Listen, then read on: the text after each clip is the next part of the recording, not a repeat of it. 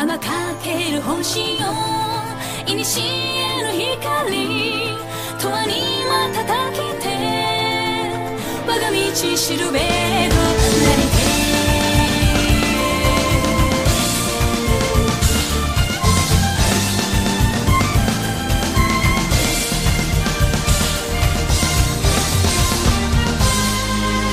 暗闇の中一人手探りで探してる形のないものだけど見つけられると信じ終わりのない夜一人さまよいて歩いては日が昇ると信じてる疑うことはなくて絶望な時不安な時も信じてこれたの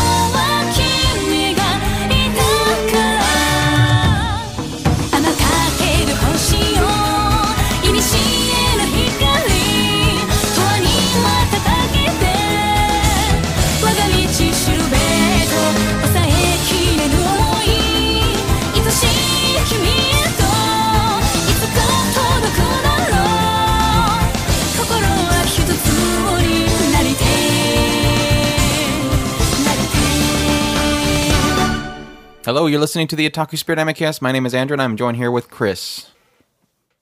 Hello? And today's episode is a spoiler cast episode. I'd probably better say yo. I hear people get You don't have I to. hear people get freaked out if I don't say yo. You don't have to say it. Well, I've said it twice now. I can say yo again. That's true. Winter 2016 spoiler cast, where we discuss everything spoiler free. Not spoiler free, but free of the restraints of spoilers. So yeah, everything that we're going to have in this podcast is going to be completely open for spoilers. So suffice to say, if there's any of these shows that we come across, if you have not watched them, you might want to run away. It's entirely up to you, depending on how sensitive you are to spoilers. We will have little timestamps in the article and timestamps in the show notes for the podcast episode. If you're listening on your iTunes podcast thing, you can tap on the little album and it shows you it, that kind of stuff. So yes, we try to keep them encapsulated so they're in little sections so that you don't have to worry about it. We're gonna start off with the more easier stuff, and then we're gonna kind of slowly move into the more stuff that's more spoilerific. I think I got them. There's a couple in that I probably could have changed order, but that's fine. We're gonna start off with Myriad Colors Phantom World, or Musaijin no Phantom World. Are you sure? Not much to talk about here, but I did want to pose one. There's like tons to talk about. This show is like crazy cool. Well, that's not the point. This is a spoiler cast. What discussions do you have? What psychological mishaps do you have to talk about? The entire thing is awesome. Okay, continue. But like, I don't know that anything is spoilerific. No, I'm just saying, what do you want to talk? This is free, open, talk. I only had like one topic in the whole entire thing, and that was, I'm still stuck on the idea that one of these people are going to be a phantom. I'm thinking it's the main character now. You think it's him? Yeah. Now they had the whole thing where they went into Bunny World with Reina, and they got into Reina's family and stuff, and that was cute. But at some point they were going, well, I think the food only affects those that aren't phantoms, that are humans. And it affected him. But I'm still holding a thing that he's going to be a phantom. Because the way it kind of opens up with the first episode, the way that is so obsessed with him, I mean, he just seems like he's the only option in it. Because I don't think it's Reina anymore. Kurumi, I don't think it's anymore. I mean, Mai, I don't think so, because he really got into her past and everything already. He's the only one that's kind of still not touched. Of course, he could because of main character syndrome. Nobody cares about the guy. Let's get into the girls. Possible. I was leaning towards Kurumi for some reason, and I think that it was mostly because of what it ended up happening to she was always her story. Outside. Yeah. It was just something that kind of was invoked by her episode that kind of was like, I wonder if she actually is, and it just kind of played out that way for me. But I think at some point she started talking about her family and stuff. But then again, Reina kind of her power kind of invokes this idea of her being a phantom as well. So, I mean... She's just a Kirby. Maybe Maya is the only one who's normal. Yeah, they're all phantom except for Maya. Yeah. Exactly. She does like to invoke powers from rubbing herself. This show will go down in infamy as an awesome show that nobody likes because of its fan service. I think it's and this is stuff we're going to get into with the review itself, is like, I think the problem with the show is that everybody's thinking, oh, KyoAni, there's going to be some gripping thing somewhere in there, or it could be another Amagi Brilliant Park, and it's just a fluff show. So... At that respect, I will hold out. Show. I will hold out that Amagi's probably a really brilliant show until I actually watch it and find out that it's a fan service moe pile. I've only watched one episode and it was kind of like, yeah, there really is nothing here. But well, I mean, if you watch the first episode of Myriad, you would think the same thing too. No, because I laughed a whole bunch with the first episode. I was thoroughly entertained with the first episode. No, I think you have to suspend your judgments going in. This is a fluff show. I think maybe, yeah, probably episode 10 they could throw in, oh yeah, like I said earlier, there's one of them is a phantom and they're going crazy and they have to get rid of him or something. Obviously, the Aliyashiki research facility they looked at in one episode is completely in the background by now. I don't even think anybody remembers the research facility. Yeah, they like pulled. What was it? Ruru pointed out, "Hey, are you ever gonna do that thing? Fix that thing?" Oh yeah, it's. I'm working on it. It's like, oh yeah, in case anybody forgot, quote unquote. Yeah, by the way, you still have that graphics calculator from Texas Instruments sitting on your desk right there. Are you going to fix it? Yeah, I was thinking of putting Snake on it or something. It's a show that just works out in its own way. I love the character interactions, and I know I'm doing it, and I'm trying not to. While reviewing it? Yes. Well, is there anything else in there that you want to discuss before we move on? Or? I can't really think of anything off the top of my head. There's so much there that I want to... I can talk about it, and it's like I can't remember anything. There really is nothing there. It's the Neko episode is really cute, though. I like that Neko episode. Kurumi-chan! Kurumi-chan! 成長ホルモン出まくりだから猫化も早いのか。このまま猫化が進んだらどうしましょう。There is stuff there. You just have nothing. You just don't remember. No, because when I was looking at this list, I'm like, okay, what are the shows that we're going to want to have something in there to discuss? And it's like, technically, there's only like 3 shows in the season that's like got stuff in it that would have like some really deep spoiler discussion. The rest of it's just, oh yeah, I like this part, and I know we're not going to be able to talk about it in the spoiler cast, or the review. That's really all it is. Yeah. But there really is nothing there. So. I think when we get to the review of Phantom World, I think everything in it's going to be open game, because nothing really in it's going to be significant. I think that it'll blow up and really subvert your expectations in the end of this show. And we're not going to be able to talk about it. No, I think it's not going to exceed my expectations, because my expectations are exactly what it is. It is a fun fluff show. There's nothing more to it than that. So okay, I don't think it's going to blow me away. I think there's probably more. No, there's not going to be anything more to it. They got me enough with Reina's little episode, and that's pretty much all I was really expecting from it. Just a couple of little cute stories. KONOSUBA. Let's go to KONOSUBA. God's blessing on this wonderful world, or Kono... And there's stuff to talk about in this one. Sekai ni... There's a lot to talk about this one, actually. Nishokofuku... Whoa. And that... Yeah. That he gained the power to steal panties? That's just epic.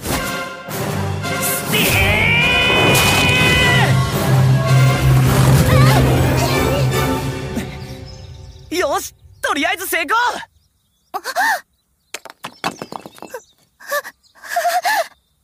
Nandaこれ?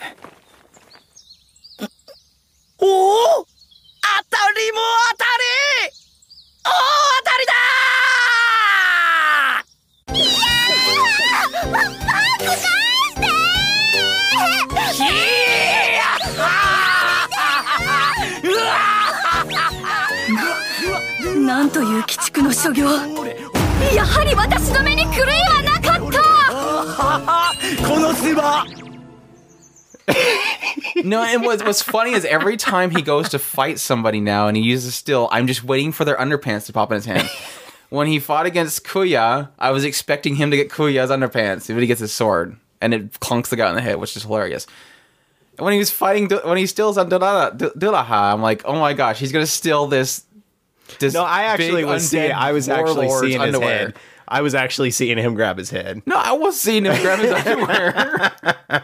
Because when he couldn't get the sword, it was just too much to not grab his head. It just was too much not to do that. The assumption at this point is that on the tooltip for his still ability, it says, when used on woman, pansu. When used on man, useful item. Useful item. If it's effective. Yeah, this show, I'm enjoying the show way too much. Yeah, I got a kick out of when they brought Koya in, because it was really that aspect of, oh, so this is what would happen if I actually got something useful besides the goddess girl. He's like, you got a super overpowered sword. I got Aqua, and Aqua hasn't really been doing anything for me, so I'm angry now. Yeah, that was... The Dulaha thing was... I'm sad now because technically Dulaha is gone, and I've been just loving every time they run into Dulaha because he's just this... I want to destroy you all, and Darkness is throwing completely off with her stupid little... you're wanting to take me and do inappropriate things to me, and he's like, stop saying that, you're giving people the wrong impression. It's too funny. You got nothing. I'm driving this one solo. Yeah. Okay. You still upset about Phantom World, apparently. Let's move on to stuff that we can actually discuss. I thought you were still wanting to talk about that. What? About KONOSUBA. I'm done. I thought you had more to say about it. No. What's wrong? What else do you want to talk about? I didn't want to ride solo there, and I felt like I was riding solo. No, I was playing with your jokes. Okay. I was gonna go into the introduction to Megumi and Darkness. Their introductions was pretty funny. 募集の張り紙見させてもらいました。この開口は世界が選択せし定め。私はあなた方のような者たちの出現を待ち望んでいた。我が名はメグミン。アークウィザードを生業とし、最強の攻撃魔法爆裂魔法を操る者。Darkness kind of let me down, but Mega Man, I can't deny, has been absolutely hilarious, especially with the whole I gotta blow up the castle thing. And he's like, you're still blowing up my castle. Well, I was like, no, we're not. And she's like, I couldn't help it. I had to blow it up.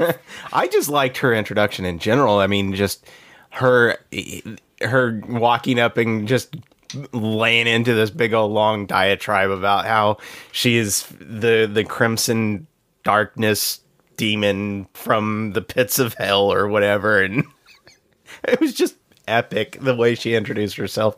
And then Darkness coming in, and she looked all awkward and just this mass of nerves. And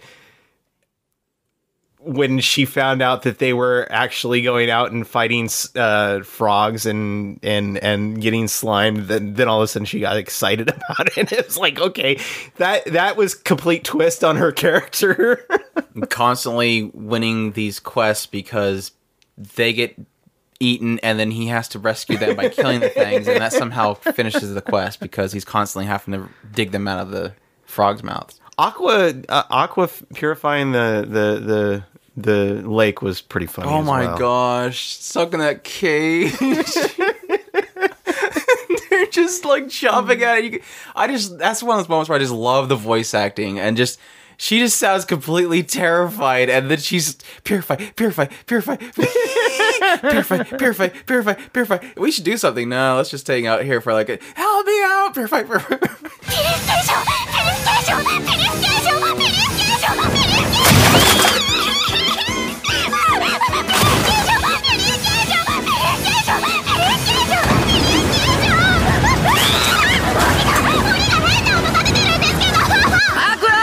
Give up なら言えよ。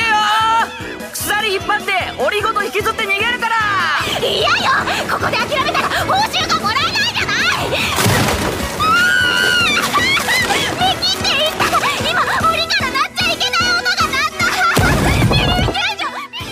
And somehow she manages to purify the water and all the monsters leave.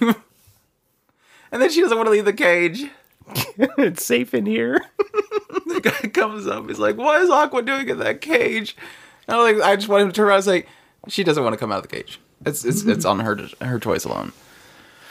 Oh, I love this show so much. And it sucks because it's like, I just know it's only going to fit a certain crowd of people that just go into it and just laugh. You know, the biggest frustration I have is that this is. But it seems like there's not that much negativity towards it as much as I thought. No, not really. I think there's more with Grimgar. Well, no, I take that back. There is those that don't like it very much, but it's for stupid reasons. But not a majority, though. No, it's generally liked. What frustrates me the most about this show is that it's Dean's throwaway show. And that's probably the one thing. Oh, yeah. When I think I told you at some point, it's like, the sad thing is, as much as I'm enjoying and loving this show, I'll probably never buy the Blu-ray because it just looks bad. Yeah. Like, it doesn't look bad. I mean, it's not, like, terrible. It's just, when I think of something to buy and keep, it's something that I think visually looks good. It's got to have some visuals there to justify buying it, because it's like, you don't seem like you care about the product. Yeah, your story and what you're doing with it is hilarious. The source material is feeding great content, but I don't want you on a Blu-ray. Like Outbreak Company, that show was hilarious, had some great stuff to it, and it looked good, so I loved buying it on Blu-ray. How many shows are they doing this season? I know they 3. got Showa in this one. This one's Showa and that tournament show that we never got licensed. Oh. Whatever happened to that one? It was some fun. I was listening to, I think it was AA podcast, and they're like, next one we have up, they were doing their first impressions. They brought that one up, and I was like, what? I don't recognize that title. And I'm listening to talk, and I'm like, oh, it's that tournament one that we never got. It doesn't sound too interesting either, so I don't feel too bad. I don't know. Something about a Sakamoto, Super Lovers, Konosuba, and Showa. Which Showa pretty much got all their love, and this one is, if not seeing the other two, it's obvious that this one is kind of their throwaway show. So it was just sad because I think it's hilarious, but it goes into the same realm of that aspect of it's a comedy. Sometimes they just don't feel like they have the necessity to really throw a budget into it. Like I said, at least it's moving. It's just it's got the wonky character design syndrome where like every second there's just wonky looking characters, and it's like, I think that's Megaman. She's got the same outfit, so I think that's her right there.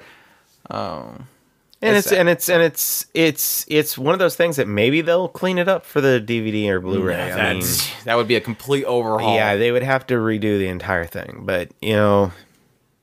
Hey, usually things they fix is like the last episode of Wizard Barristers. You know, fix that up. You're adding those. They just redid the entire episode. Or Mikaku City Actors. That whole weird thing they did with what it looked like. I mean, that entire show looked terrible. So they had I just know at some point, I think they had somebody else doing at some point of it, and it looked like CG, like Ruby CG. Like, it didn't even look like the characters at all. Their outfits and everything did not look the same. They had to completely overhaul that entire episode. I'm like, yeah, that's Shaft. Shaft really goofed up with that one. Wow, tangent. Are we done with that one, Konosuba? If you want to. Let's move on to stuff with some deep discussions. You're just gonna sit here and bash it for the next 20 minutes. Sort of.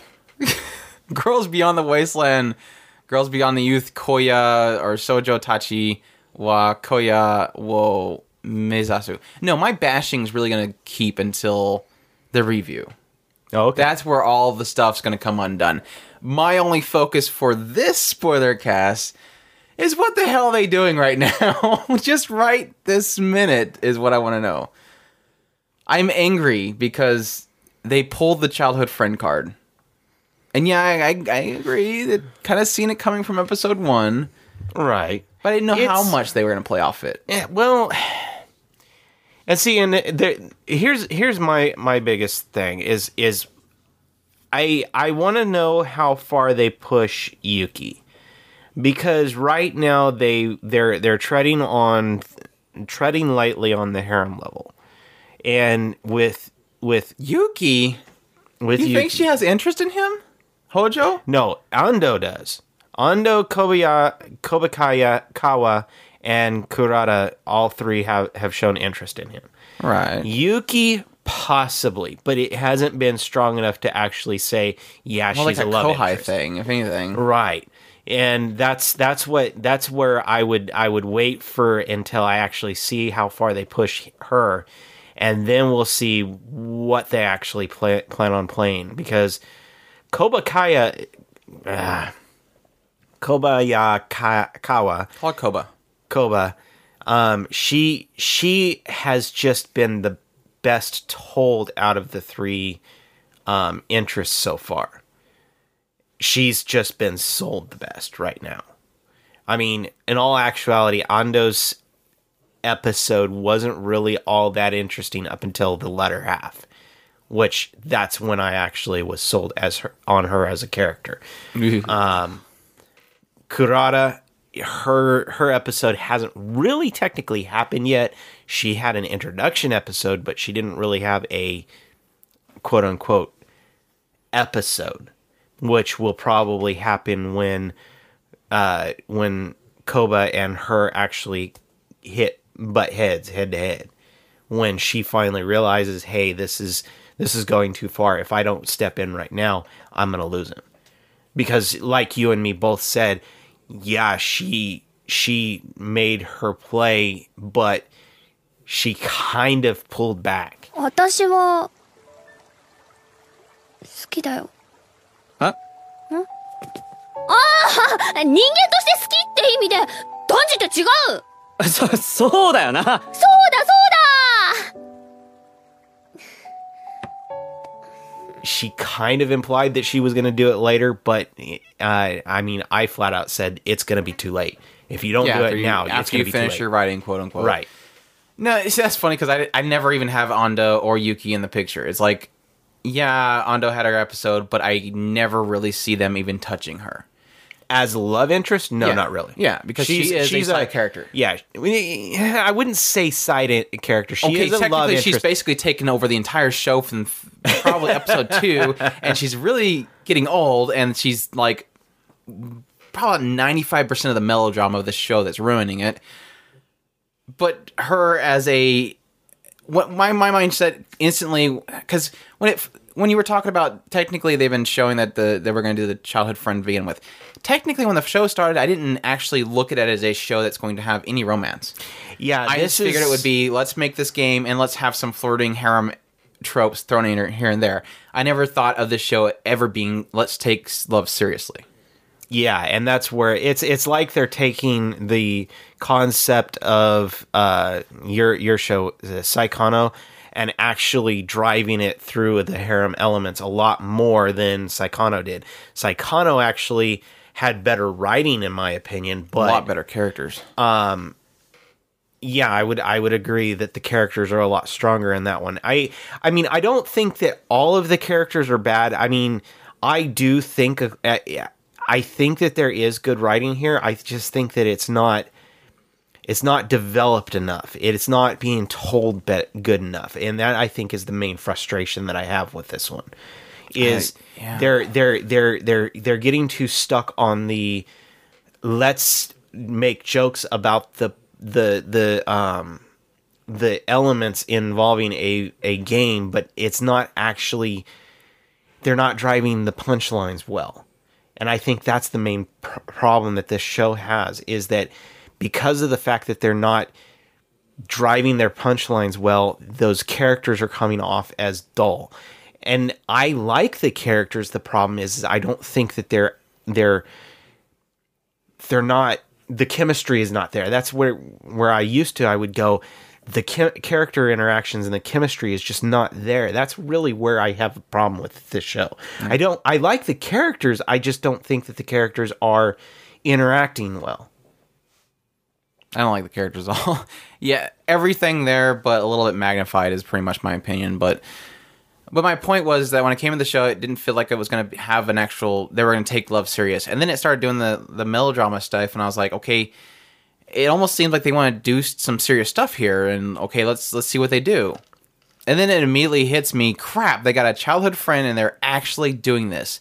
And suddenly Koba is like getting really upset about how Hojo is acting. It's like, now you're going into the childhood friend thing, and it's not going to work. It's going to be the same stupid story over and over again, because you've already set up the show in a way that is not going to develop these characters well enough. You've not given them enough attention to make this work at all, but to just be a typical, there's a childhood friend, she's going to get heartbroken in the end because main heroine girl, Kurata, is going to be chosen in the end. It's like a Sakura Sao thing all over again. I'm seeing it plain as day. But then she had her little, this is my date episode. I'm like, okay, here's the chance that this show has to making a cool thing out of this. Go out with Koba, and then Hojo finally realizes that she's there. And that's what sucks, because I don't know if I told you or I told in the forum, I was like, I am in a serious case here. No, I think I told it to you because you were talking about a character from Nor 9, where it's like, you don't like the male character, but you want the female character to get attached, to get through to him because you want her to be happy. This is the same thing. I think Hojo is a blank piece of crap. He is such a blank slate. He has no character. He is just dull as bricks. But Koba will be happy with him, so I want Koba to be with him. But at the same time, so my thought was, okay, he finally realized Koba. They get together. He gets his inspiration to write. He then writes a really great story, happily ever after. But then she fails, and then Kurata shows up. She's going to steal Hojo away, and I'm like, okay, Koba lost her chance. It's now to Kurata. Thank you, Sakura Sao ending. Wrap it up. So my only hope now is, hopefully Hojo, while he's locked up, is thinking about what inspiration he wants. Throwing Sakura Sao out there. It's not that bad of a show. So my only hope is that he's in his little cage. He's desperately looking for inspiration, and he finally realized Koba there. And well, I think that, like I said earlier, I think I loved Sakura Sao. I hated the ending. That was a stupid ending that had, like I was saying, they're not writing the characters right. In that show, they didn't write the characters right. They said, here's this one character that's perfect for him, and at the very last minute, he's never had any interaction with this girl. He chooses other girl that he hasn't been around for like 12 episodes. It makes no sense. They didn't write it right. And the last episode showed you kind of the idea that this show, exactly what I was kind of like pointing at, is the idea that it's really wants to play in its making fun of the game tropes. It really wants to live in that and wallow in it. But the problem is like I said, it's not making those jokes right. And I think that that's the biggest problem. Like, Kurata is kind of I like her as a character in the way she is. But the other problem that she has is as the character who's trying to make the jokes with the deadpan personality. So deadpan. And that's one of the biggest problems is she has that. You can do the deadpan, but you have to do the deadpan with extreme jokes that are kind of extreme to make the deadpan pay off. And the problem is her going through this idea of let's make jokes on the gal games. It's not coming off right. And that's, I think, the real big problem is they're using her to make jokes involving the gal game, which is not really a extreme type joke. Does that make sense? Well, what sucks is that's really like her entire thing is that. It's like Ando. Her entire thing is the Fujoshi. It's like, give them more than just and she's that. not pulling off the Fujoshi thing. Yeah, well, what can you do with Fujoshi, Andrew asks? Exactly, and that's the biggest problem. It's That's just like the poor character in Yuki- Utawarerumono. Her entire thing is Fujoshi. She has nothing else, and there's nothing to do with that. It's like Koba and Yuki. Those two characters are about the only ones who are actually showing as kind of flawed characters that are actually viable as actual characters. And even Yuki has because they've written her into this so introverted character, she's barely existent. Yeah. Kai, who is some kind of weird, he every once in a while he comes in and he starts ranting about 2D characters, and it's like, and they subtitle him saying a bunch of cuss words, and yeah, it's like what the heck is the point in him? I don't even think that he had a problem with 2Ds up until the point in which he started being in the group, and then randomly now he hates 2D, and it doesn't make no sense. I think that's the problem that when I compare this to like Sakano How to Raise a Boring Girlfriend, is it's like, yeah, Sakano How to Raise a Boring Girlfriend technically does have a quote unquote trope tsundere character and a trope the tsundere, they had the childhood friend, and then the childhood friend, and then the tsundere was the fake childhood friend. But they point it out and they joke at it, but they still give them character. They still make them have real aspects to them. And with this one, only Koba seems to have any kind of, wow, they're doing something out. She's outside of that constant joke. And maybe Hojo, because you actually see him outside of the club room every now and then. But those two characters, the only ones that I'm like, I guess that's the only reason I'm attached to them, is because they're the only ones that seem kind of having, if you're going to do real drama, like it seems like they try to every now and then, those are the only two that I take serious. The whole thing with Yuki and overexerting herself and that whole drama was like, what? Or Ando basically taking the entire production of this game hostage with her attitude was like, wow, you're really going to go get her again. She literally changed everything in your game, and you're going to still go to her because you chose to go after her because you don't have a coder. That's a terrible reason to bring her back into the group. There was no redemption there. There was no, we're sorry's there. It was literally, we need you because you're a coder. That was the only reason you bear with her. It's just sad. And it's frustrating. I don't know. Ando is in herself. I would say she's flawed in the fact that she is flawless. And I know that's kind of weird, but that's the same thing with Kurata, is they both have this I'm untouchable. And that's why they butt heads all the time. And that's the biggest frustration with those two, is they're not showing anything that actually makes them who they are. Outside, Ando has more development than Kurata does, but Ando's still the only think had any kind of development. And the frustration with her development was the fact that her having her weird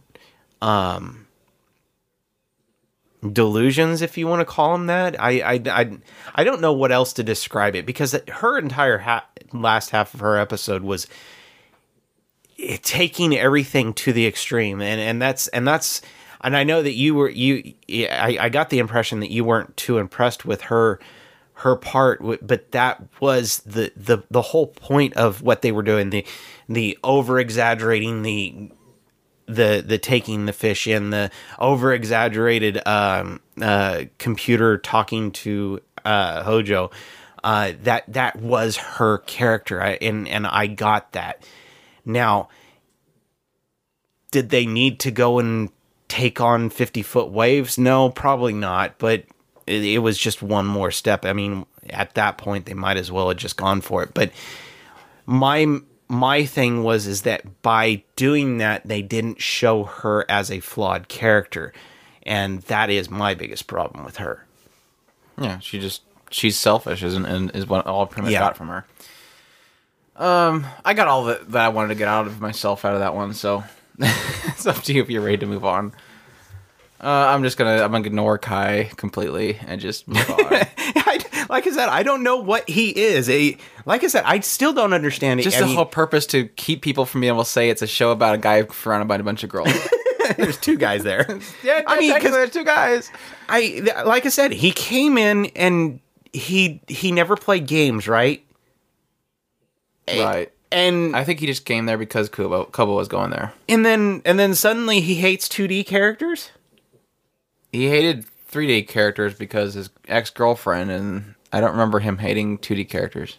Or now he likes 2D characters, and he's always raging about something, and I don't know what he's raging about. And he pretty much whenever he's in the screen, I almost turn off. So just blank out, and then you just snap to it, and you go, "Oh, the cast is scrolling. I guess it's over." Main character. Let's go back to them. They actually make sense. The next one we got is Gate Season 2. The Japanese Self-Defense Force fought there. Fire Dragon and Durandal Arc, I think it's called. Not entirely sure exactly what I want to really get into with this one. I kind of just put it here and kind of shoot the idea to you, what you want to discuss. It sucks to see them kind of go in the direction they're going because it's kind of just now Zolzal is pretty much in control and he's going to exact war, and I don't know why these people are okay with that because they literally have machine guns that shoot through armor, but I guess not every one of them can know about that, but it's just funny to see this move from we're finally making progress. Molto is insane still. The Emperor is insane, but now it's like everything they've been working up to for the last 8 episodes is gone. Right. I think that my biggest the character that's bugging me the most is I gave up on her. I don't think that she's turning into the I don't know what's the best way to put her because she's kind of like the little evil wizard behind the evil king. It's like and it's so frustrating because I almost defended her at one point to Andrew. Well, no, and I think that's an interesting aspect. I know where you're kind of going with that, and I think the interesting aspect is that when we came into it, you thought that mentality of, oh, she's a prisoner of war, and then it kind of morphs into, okay, maybe she's not so weak, and then it turns into, like you're saying. So it's like, is it bad that they were able to kind of deceive us into thinking that she was something that she wasn't, and in fact she is this wizard behind the scene? Or is it just annoying the fact that, oh, that's all she is? Like, oh, okay, that's it. and it's not like I want her to be I actually do. I take that back. I do want her to be a defeated warrior that is strong and powerful, and she's just been beat down. She thinks this is the way that she has to do things, and to get her revenge is what she needs to do. And that's what she is. You just described her. And that's what I want. What I think I'm seeing is a character who, and that's where if they had shown her trying to reach out to I'm going to say the green people because that's what they refer to her, the military, for the Japanese military. If she was reaching out to them, but it implies that she's actually going behind Zolzal and attacking the green people on her own, and that's frustrating to me. No, I think it's interesting because it's gone from her being defeated to now. Yeah, I would probably like her more as a character itself, not as a written character. Better if she ends up being an ally. But in fact, what they're doing with her is that she's been broken down. She's lost all hope. She just wants to see things burn. That's her new objective, is I just want to see things burn. And the interesting thing is that in the last few episodes, or whatever episodes, is we've seen her turn from just trying to take down the Empire to, I will use any tool necessary, and in fact has made herself probably the Japanese Self-Defense Force's greatest enemy now. She is enemy number 1 now. They just don't know it yet. And I think that's it's an interesting turn. Like I said, I'm not going to claim her waifu of the year or anything because I don't like her as a character, but it's always cool when you don't like a character because they are just evil or they're written so well that you want to see them be taken down. It's kind of like Gilgamesh of Fate's Day. Hate him. But I love him. He's a great villain to hate. It's the same with Tulu. I don't even know how to say her name. Tulu, I think is her name. I want to see her being taken down as an enemy. No, I want to see Zozal get taken down. Zolzal's like just a puppet now to her. Yeah, I think he is just straight up a puppet now. He's a joke. He's the face in front of her that is just doing the stupid stuff. But yeah, I do want to see him, especially after that prisoner girl. That would. Oh, I love that whole scene. I watched that scene again because of course, I was trying to get a screen cap for one of our articles, but it was a one of those moments. They go into that stinking throne room. Zolzal comes out, has that prisoner, and every other show, it's always, we can't do anything about it now. We just gotta walk away. And no, he runs up there, decks him. They're just beating him left and right. They pull up swords, they pull up guns, and it just turns into a massacre. And it's like, only Gate, Gate would just do it. Like, just do it. Don't do the trope. We can't do this here. We gotta wait. We gotta do the process of getting her back. Let's just talk to them. No, it's just, no, you have one of our people, a civilian, gloves are down, kind of thing. So what direction do you see it going now? Because we're pretty much, we see a line being drawn. And what direction do you see it going now? I think Pina's is gonna be stepping up here soon. She's gonna be the one that's gonna take charge and work behind the scenes to take down Zolzal. And like I said, I think that in the end, Tula is going to be who they're going to be. Because I was actually surprised. I'm still surprised because I didn't really see what happened after she seen Big Brother running out of town. Do you see Zozal putting Pina into custody of some sort? Or do you see her going straight to the green people and saying, look, this is what's happening? Because right now she's in probably the most precarious position because they know that she knows what's going on. See, I want Pina to stand up and be able to take charge in that situation. But yeah, I can totally see in the next episode, Zolzal says, sorry, you're meddling around too much, Pina, go into the dungeon. Right. And then she's stuck in there until the green people show up and save her. Mm-hmm. I kind of see that happening. But then again, like I said, Gate always surprised me. It surprises me every single episode. But it sucks with what's happening with the other brother because he was talking about going to another kingdom and coming back to take him out. Like our kingdom's crippled. The only way that we can keep it from becoming Zolzal is just to knock it down while it's crippled. That was what I got from that conversation. Yeah, was it's crippled. He's going to go to the other kingdoms, bring them in, and then she was saying, no, you can't do that because it'll split the kingdom up into millions of pieces. And that's true. The only cool way I can see that resolving is maybe if he comes back with the people, she takes over from Zolzal before that happens, and she keeps the kingdom afloat before her brother comes back. But right. If she can get the green people behind her and take out Zolzal, she could take over the kingdom, and whenever her brother comes back, then whatever. Or the green people could find out that the king or the emperor is sick. They'll find out. You think they'll actually save the king, the emperor, just to just bring him back? We hate him, but he's the lesser of two evils thing. Yeah, he's psycho, but he's also. He was laying in the bed, and it was almost implying that he wasn't actually dead. He was just sick from the poison. So. Yeah, so they weren't going to crown him yet because Zolzal was still calling himself the crown. He's going to be the crown or whatever, so he's not gone yet. And they're not mourning him. Nobody's going to mourn him. Who are we talking about? Interesting to see the idea of bringing Itami and the rest of them back over to the Emperor just through Lele. It's like, I don't understand why why Zolzal's still obsessed with bringing Lele over even after the king's down for the count. Like, why is he so obsessed with bringing them over, besides being a really convenient way of bringing them back over to the Empire? Yeah, probably. I think it's more just a show of power. He thinks that with her there, it makes him look stronger. I hate her sister. I didn't care for her at all. Her sister and her master is like, oh my gosh, that is no. Okay. Yeah, no, it was it was like when Arpeggio first showed up, her sister, it was like somebody screwed up the music real bad right there, because it had like some big huge orchestral number going off, like there was a tank war happening, and she's just yelling about things.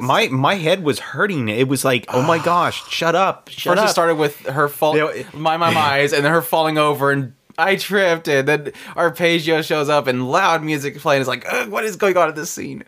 It between that and she just was, I mean, over Genki. It was like killing me. I was like, oh, and then every time they revealed something that Lele was succeeding in, I'm instantly going, shut up, don't tell her that. No, there she goes again. She's freaking out again. Stop telling her things that Lele's doing. Although it was a cool battle. The battle was pretty cool. I was a little bit disappointed in Lele. I mean, they keep pushing the idea that she's learning so much about like minerals and stuff and science from the textbooks from Japan, and then just to kind of get nearly whooped by her sister was like, what? And then that stupid crossbow thing. Tease. Oh my gosh. Yeah.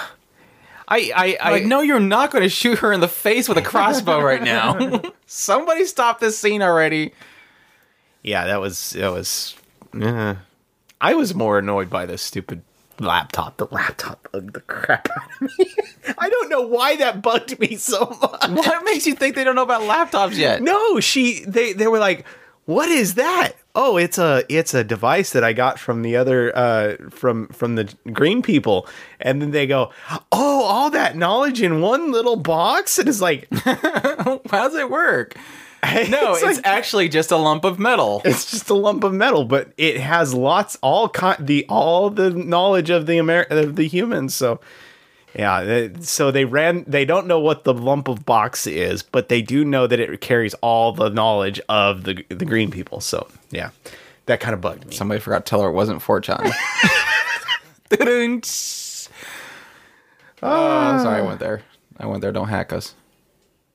But we didn't talk about the most important scene of the season so far. The contract? The contract was pretty. That was pretty cool. I was like, why is Rory beat up? Rory does not get beat up. Oh, he's taking all Itama's no, Itama, what the hell have you been doing? Tommy. But that too, but her walking out and going to the was it an older sister or? Yeah, she said it was her sister. And she was like, she just said her name. What was her name? Oh my gosh. You're going to have to play that scene just so that you have it on there. So that everybody can hear her say it. This is a spoiler cast. They've all watched it. I know. But you're going to play it. I know you will. Because you just love doing that with Rory. She's so no, it was like soundbiteable. The whole thing, like, that scene was great. Yeah, I agree with some people that it felt really rushed towards the end of there, because you just came out of this long epic battle with the dragon, and then it's like, sister shows up, we're in trouble, 2 more dragons show up, oh my gosh, how are we going to handle the situations? Gun, turrets, blows, explosions. What do you think now, sister? And the sister runs off, kind of thing. Yeah. So I was like, yeah, I would have loved that to have been an entire episode, but it was still epic scene, because it was just... It was Rory in like pretty much all her glory.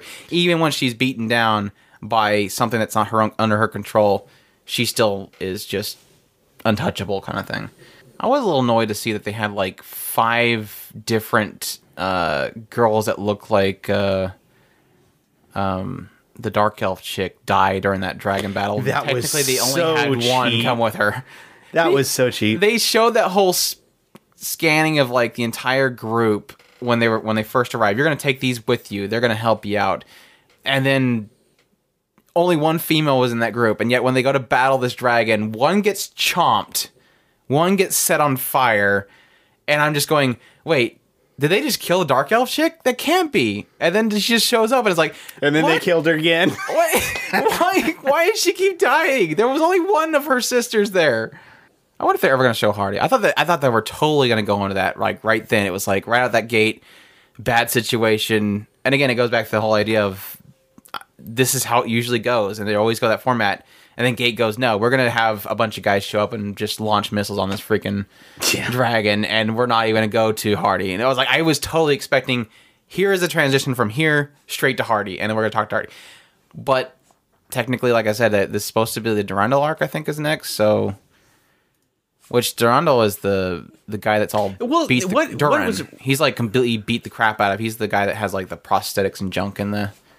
One of the cool things that I think that they pulled off in the last episode is they while they were doing the odd things with Lele and her sister and all that stuff, they were also building the backstory of the Empire and doing all that stuff, which was really kind of cool. One of the coolest things that they kind of just slipped in there, and it wasn't like an info dump, it was just one of those things that's like Rory just being Rory, and she's like, did you do your homework, by the way? and the old lady just starts just spitting out, and it, like I said, it didn't feel like an info dump, and that's one of the coolest things about it. They gave explanation for this world and what it is and why it's there, and it was except for the fact that she technically spent like 60 years to figure out 2 sentences worth of information. Every now and then a gate appears, and then new creatures come in, and then they fight, and then another gate appears, and then new creatures come in, and it's just basically saying that this gate appears to different worlds, and those different creatures come in from that world. But yeah, I didn't know that was a 60-year homework assignment. I thought it was just... She looked pretty old. No, she said it was her... This is what you asked me before we left a long, long time ago. The last time I seen you. And that was my life's work. And then she's like, oh, I'm done with my life's work kind of thing. So, yeah, she could have been doing other things. But it sounded like that was her life research. Like, Rory's just going around telling these... I don't know, assuming like 20-year-olds... hey, I need you to figure this out, and then I'll come back in about 100 years, and you'll tell me the answer, and then you'll die, or something. Or you'll be able to pass away finally. It seems wrong. Like, your entire life is to fill Rory Mercury with information who is, like, nearly, never going to die. She has all the time in the world. She's going to make you, who has time, do research for her, because she's Rory. Because she's Rory. Because she's just that epic. Anything else? I don't know. I mean, we could talk about Rory for several hours, I'm sure. We don't want to upset people talking too much about Rory. She doesn't have too much of a presence in this series. That was kind of sucks. Yeah, but she's had a really awesome moment. She did the same thing in the last season too. I mean, it wasn't that she was just a main focus. She's just one of those characters that when she's there, she makes up impact, and her scenes are just... And I think that it goes to show how well the directing in the show is she just has an impact, and you just go... And maybe that's just her voice actress. I don't know. I can't tell you exactly what it is about her. She just has such we've noticed with these seasons that every single time her voice actress, which is Risa Taneda, whenever she's in a show, I immediately go, "It's Rory again," and she just steals the show. She's got like 5 roles this season. She's got Koon from Utawarerumono, Ituwari no Kamen. She's on Aokana. Of course, Gates. So that's 3. What was the other one that I was pointing out? It was one of the... Because one just recently popped up. It was just one of those off shows that we had... Oh, she's in Luck and Logic. She's Tamaki, so that's 4. I'm going to have to go watch Yu Yu Shiki again now that I know that she's in there. I remember kind of liking Yu Yu That's like Glasslip for me. Who was she in Glasslip? She was Glasses Girl. Oh, really? She had one of the best scenes in the show, too. Oh, Bahamut. That's right. She was the I Hate Boys girl from Bahamut. She just popped up here in the last episode and was like, there's 5. She officially has beaten the guy that's doing Showa and Dimension W and all those other ones. So, because he's got like 4 roles and she's doing 5. So, yeah, she's all over the place. All right, well, let's move on to Bibiki Barunki, or what was it? Was it Baronki? Bubunki Baronki. Yeah, we finally got to see the sister. We were so big. Well, we think he's got to be the sister, because I think she's like Did she say brother, or did she say Azuma, you're ignorant, or something like that? I think she said Ozma. Yeah, okay. It's gotta be her. It's gotta be her. It's got to be her. I mean, because when we first started out, we were like, it better not be Banru. And then at some point they said they showed Banru at the point they were falling, and she was full-aged, and she was out in the middle of the battlefield as they were falling. So I was like, yeah, unless they did some weird possession thing, it can't be her, so... But it was like, when are they going to show her? I don't know why. It's like that one thing where they make this one thread, and then they go, let's go over here. And you're like, but you left the thread behind. Go, okay, let's go. Let's do this stuff. And then every now and then you're going, there's that thread still back there. Are we ever going to touch that thing? I mean, are you going to eat that? It was just nice to finally, like I said, I think it's got to be her. But it's like, what are they going to do with her? Because I pointed out to you, you can't even have her be I didn't really point out to you, I just said it to you. They can't really say that she has a power that she can throw into the mix, because the only thing that the Kazuki family has is the heart, and they passed it on to Azuma. So the only thing they can really do is have her come and steal the heart from Azuma and say, I can do this better than you can. Yeah, and since he has kind of almost a underconfidence involving how he performed doing that, that might be his kind of drama involving him, because it doesn't look like he's going to go against Ryoko, which we kind of thought at first, but because it seems like they already said the Babuki battle is over, and so now it's just going to be, he's going to have some kind of drama, and it's probably going to involve her. Yeah. I thought it was kind of cool to have the whole give up your weapons and let Banru use them and be super powerful and defeat this thing. It's like one of those little aspects of, okay, cool, you can actually do that. And that kind of turned out pretty cool. Love seeing Banru fight. It sucks because they've gotten to the point now where they're kind of, at the beginning, you have this is the good guys, these are the bad guys. And then at some point during these last couple episodes, you have this kind of slowly moving the line between the two is slowly getting more grayed out. Right. And the idea of fighting together is more logical than ever. Mm-hmm. But there's still that you don't trust each other. Yeah, that you don't trust each thing. other. Yeah.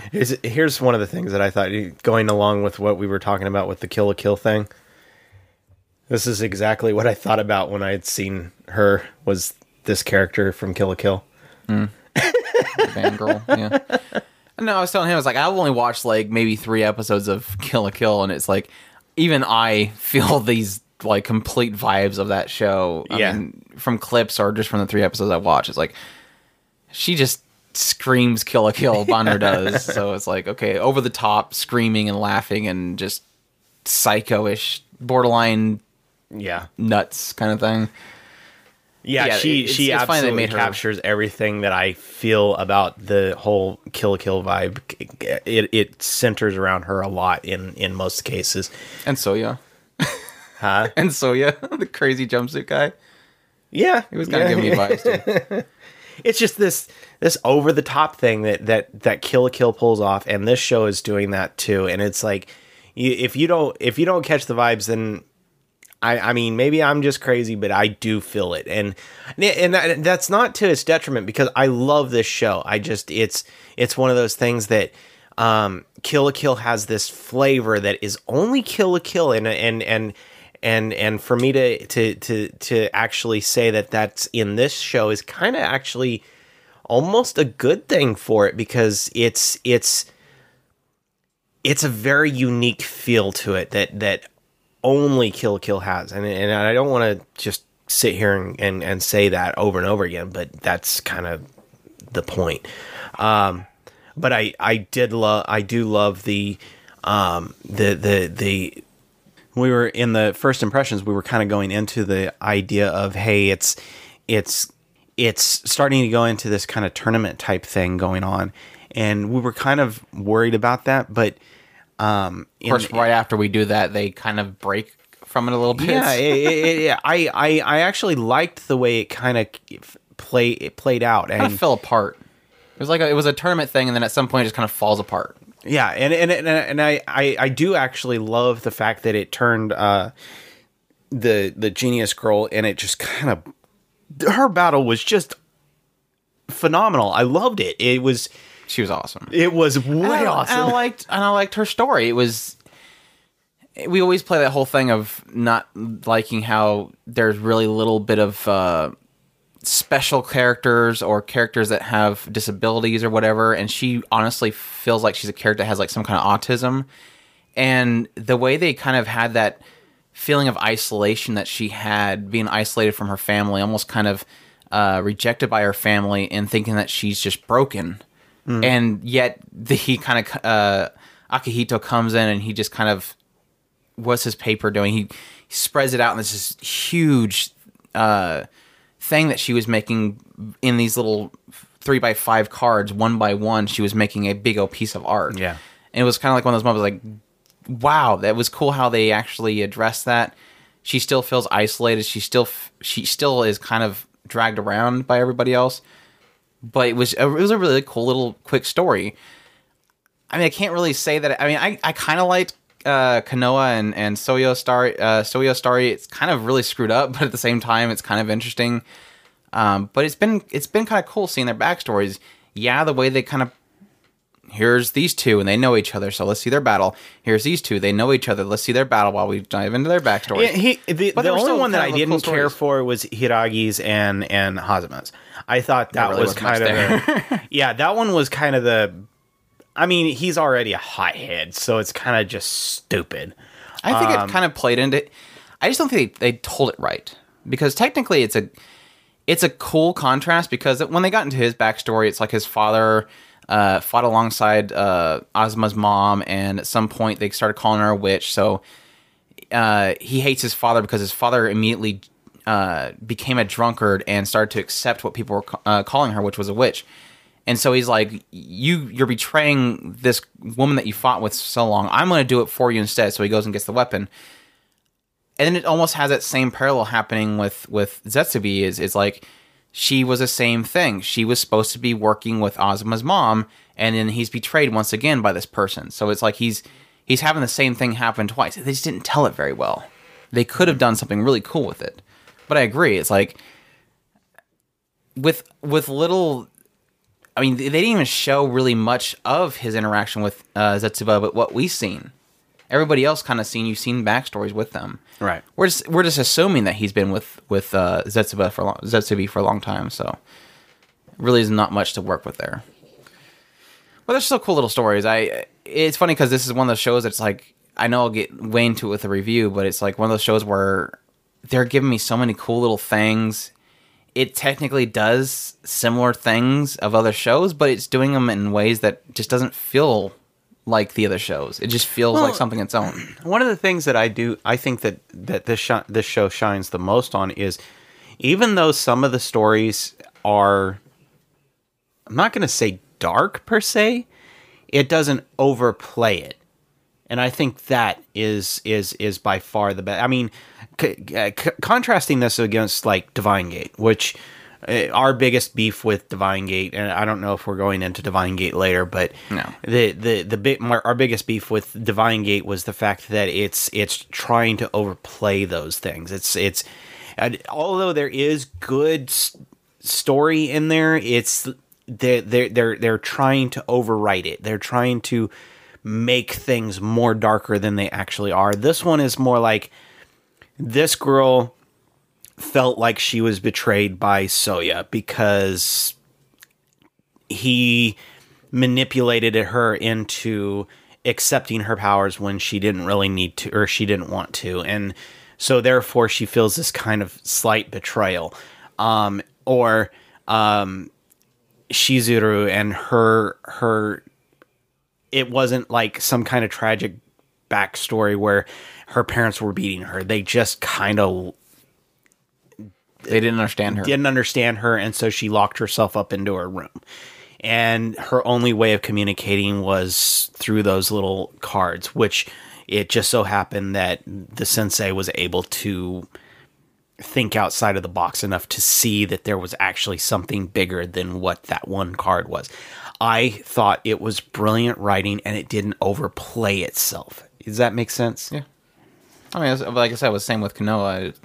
I think the only one that kind of drug out way too much was Kogane and Shizaku, because it was like we literally got 5 episodes of her screaming that she wants to kill him, and then finally you see that story. It was kind of a build up over the first 3 episodes, as they were kind of portraying that there is this line and these guys are on the other side of the line, and then when it got to, okay, now it's episode 4, we've got to actually start explaining why they have this problem with each other. Yeah. And that's when they actually came to a T. And so in a way, I understand that it did feel like it was dragged out, but at the same time, I kind of understand the reason why they drug it out. Yeah. My prediction, though, definitely Sister comes along, takes the heart from Azuma because he's not using it properly, and she's going to go after Reiko Banru, and Azuma's going to have to stop her because Azuma realizes that Reiko Banru isn't a completely evil person and doesn't want her to murder this group of people that are on Banru's side. I can kind of agree. I think that there's also going to be an inner fight because Hiragi will probably jump on board switching with what's her face, and the others will probably be against it to a point. So you think they'll have an incomplete oboe? No, I think that they'll have a complete, and the first time that they actually battle together, the girls will probably realize that this isn't as good as they thought, especially Kagane, who's totally on A-chan's side. That's the only thing that I'm seeing that's going to be an issue with the whole Azuma thinks everybody should be happy together and Banru isn't evil. This side isn't bad, is that you still have Kagane and this guy that killed her dad. Which actually is an interesting aspect if you think about it, because the whole Ryoko having two personalities and Azuma has a twin. So it'll probably play into that. The reason why Azuma is his secret untapped potential is the fact that he's going to be able to push the heart to actually do something, whereas Ryoko has the 2 personalities, but they think that the other personality is weak, so therefore there's the Ryoko, which is super powerful and is heartless, which is probably what his sister is going to be, is heartless. If they go that route, it's going to just... Are you seeing the parallels that I'm seeing here? Yeah, I mean, it's the same issue with another show, which I won't say because it technically is a spoiler, but there was another show that we watched a few seasons back where it had the sister show up, and the sister's like some crazy psychopath, and it's like, okay, yeah, you're evil because you're evil kind of thing. They always explain it in some way. I hope that they don't make the sister evil. I really don't. You just drew that parallel. I know, and I think that that's probably where they're going to go. I do think that she's going to be charismatic, and she's going to snag Hiragi over to her side. Shizuru will probably follow because power type thing, but she's going to be the easiest one for when Konoha and Kogane leave the group. She'll probably just follow along, but Hiragi is going to be the one that's going to be... I don't like Azuma because Azuma thinks too much with his heart and not his head, and he's not a leader, and so therefore reasons. Yeah. I thought it was a little bit convenient. They went suddenly, I just grabbed a bunch of these eyeballs out of the vault. Re-equip all of your weapons that we just spent 5 episodes destroying. Undo everything that was done. But I guess they had the whole character interaction. So, like I said, they kind of brought the 2 parties together in some way. Let's move on to Showa Genroku Rakugo Shinju, which been enjoying a lot. Yes. It's like a movie every week that we get to watch, and then we get upset when it turns off. Yes. that stupid song at the end. I like that song, but I hate it because it's always that song that plays whenever it's over.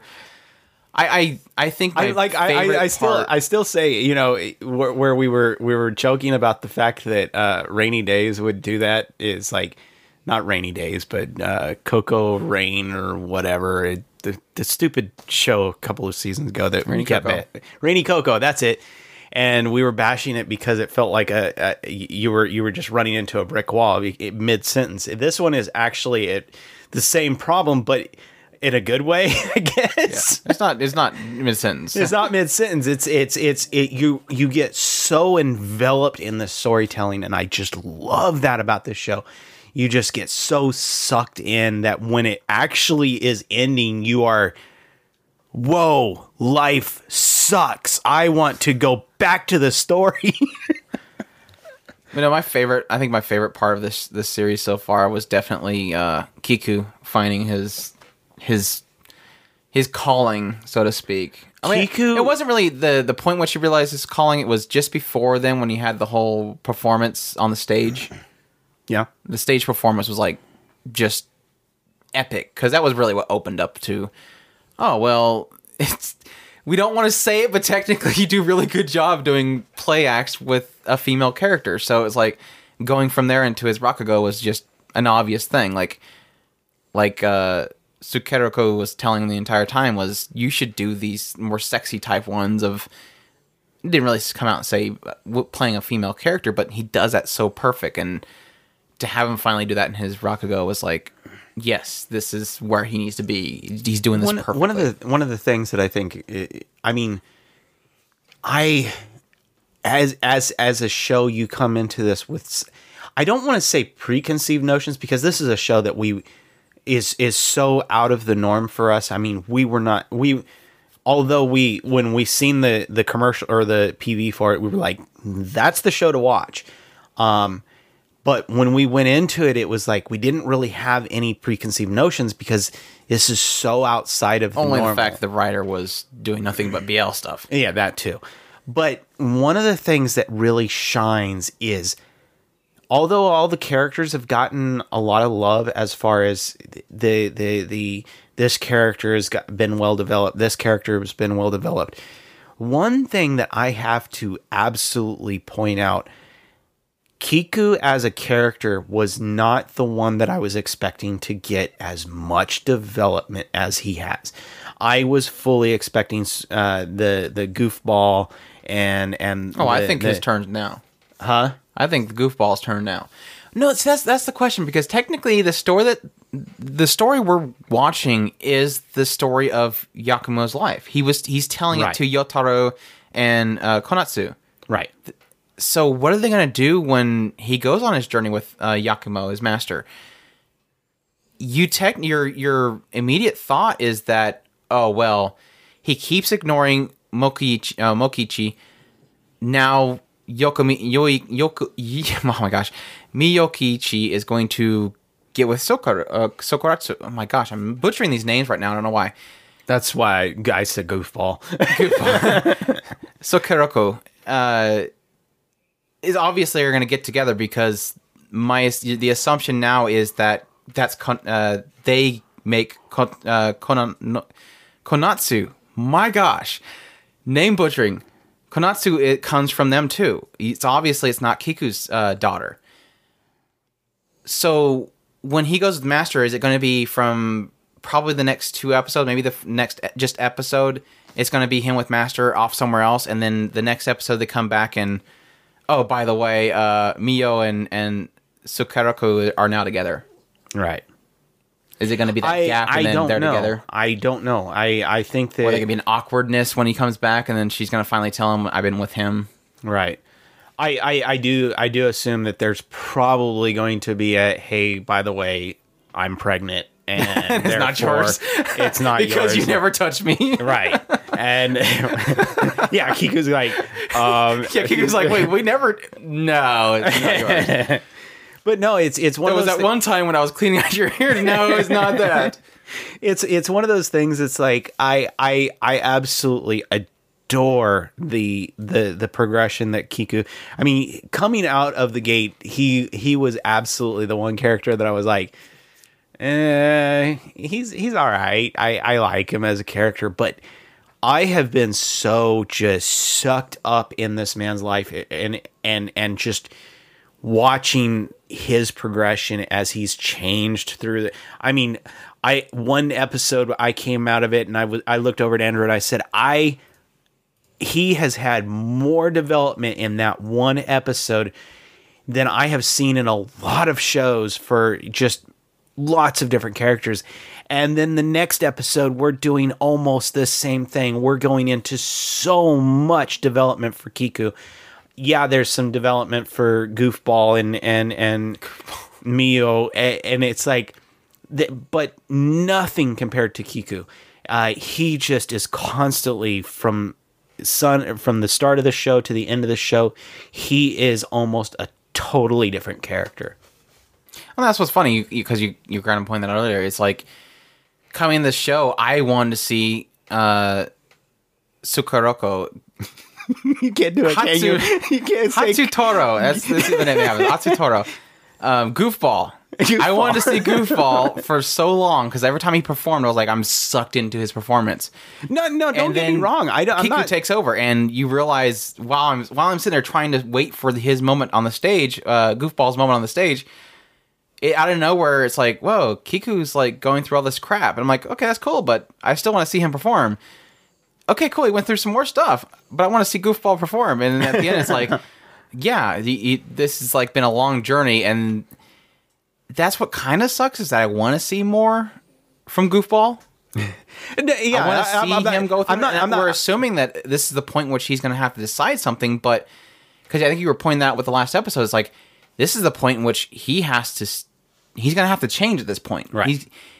He now has realized Kiku is going on a journey with Master. Right. So obviously he's surpassed me in Master's eyes, and we're both trying to become certified Rakugos. Right. We're not there yet. Well, I was also talking that about Kiku the is point going to of, be for him. I was also pointing out the fact that he can't rely on Kiku to provide him life right now, because pretty much he goes off and he is rambunctious, goofs off and goes, and they kind of feel like they have to have him on the stage performance, and they probably put up with it because Kiku does all the communicating with them.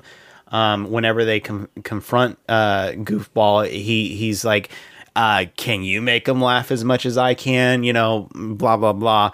And it's like, okay, he's going to probably butt heads with the guy who's running the stage, and either he has to get his act together or he loses his performance because they don't have Kiku to communicate with. Well, what I think is going to happen, this is my prediction going forward, is, okay, the obvious we already have is that the fact that Sukaro and Miyokichi is going to get together. We're fairly certain. We're fairly certain that that's going to happen. That's how babies are made, and that's how Konatsu is made. But what I'm figuring is going to happen is you're going to see Kiku and Master go off together. They're going to go on their journey. You know, I'm thinking about it now, I think that she absolutely is his daughter. I mean, her just fireball that is absolutely... Oh yeah, that can definitely be a twist later. It's this idea of technically Kiku and her did something at some point, or maybe when he gets back, she does something and then reveals that they're together or something like that. But Kiku and Master go off together, and so we're gonna watch them at their time. But I think Kiku is going to be the one that actually achieves becoming a certified Rakugo, and technically, Sukaro is probably going to butt heads continuously with all these groups. He's going to do his own thing, and he's probably going to become popular in his own way. Yeah, and it's going to kind of come full circle from there. And I still want to know what the hell is going to be happening with because his death. They do. I want to know what happened with his death. They do refer to him as a very, very popular, legendary Rakugo. Mm-hmm. They did say that at the very beginning. So he is going to make a impact in the grand scheme of things. But I think he's going to do it in a way that isn't normal, traditional. I think he's going to be outside the traditions. That's possible. Because he just seems like he's butting heads too much with the traditional groups, like the stages and stuff like that. He's just too wild, I guess is the best way to put it.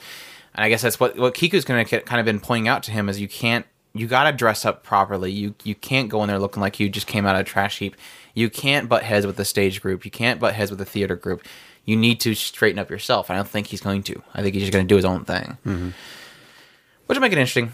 And maybe by episode 13 we'll finally see Konatsu and Yotaro and why the hell Sukaro actually died. Yeah. Maybe eventually. I'm really curious. I mean, we're at episode 7. I mean, I'm not hurt by the way the storytelling has gone. It's just, I mean, I'm interested in I'm interested in Konatsu. I'm not so much interested in Yotaro anymore. He's become, I mean, he can be as interesting as Sukaro, but I'm sorry, I totally said his name wrong. I'll just call him Goofball, whatever. I'm just calling him Sukaro. Because I think that's what they really say, and I think they kind of cut off the ko at the end. But I think it was fascinating is that it's only been 7 episodes. We're just barely over halfway through this season of episodes, and it's like there's been so much happening in the show, and it just makes me wonder, what the hell left do they have for 6 more episodes? They just have so much content here, and they're doing so well with it. I hope they keep it up. Yeah, and it has been at a very, very just phenomenal rate. I mean, it's one of those shows that as you're watching it, you feel like, oh man, this is such a slow show. But when in the grand scheme of things, you think back, the beats are huge and they're constant, and it's like you look back and you're like, I can almost name off episode for episode, 25, 30 things that had happened each episode. It's like it's just constantly hitting you, boom, boom, boom, boom, boom, boom, boom. And yet, when you watch it in the grand scheme of things, you're sitting there, you're watching it, it seems slow. Yeah. It's just taking its time. It's not rushing anything. And yet, there's so much happening in each episode. Well, let's, is that all you got for that one? Move on from it? Stop gushing? Wait for the review? Yeah, wait for the review. You'll hear us bash it then. It's just after episode 7, it just went downhill. You had people like suddenly out of nowhere. There's some axe chick running around chopping up people. Axe chick randomly pops in, and then what's his face gets shot and he falls out a window. It's like, what the hell? And then it just ends, and the studio goes under. And the studio went under. Dean gets shut down. Dean shuts down. Grimgar, fantasy of fantasy and Ash, or Haito Genso no Grimgar is our next show we're going to talk about. So if you have not watched that one, run away, because there's lots. It's the worst show ever. Lots of spoilers ahead. It's the worst show ever. I'm serious. Lots of spoilers are going to be ahead. So if you have not watched it, go away, kind of thing. Yeah. Worst show, apparently. It's such a divisive show. Oh my god! I know, right? I just figured there'd be a group of people that love it, and there'd be a group of people that just, okay, I'm gone. No, but there's a group of people that just want to tell everybody how much they hate it. Right? They actively watch this show just to tell people it's stupid. I mean, there's definitely logical reason for people not enjoying stuff, but it's like, if it's not your thing, just move on. It's okay. We're not going to hate you. It's one of those things that it's like, I don't know how many times I've heard that this show is so MMO, trapped in an MMO so many times, and it's like, yeah, I see that as a starting point, but why get so stuck on that one thing?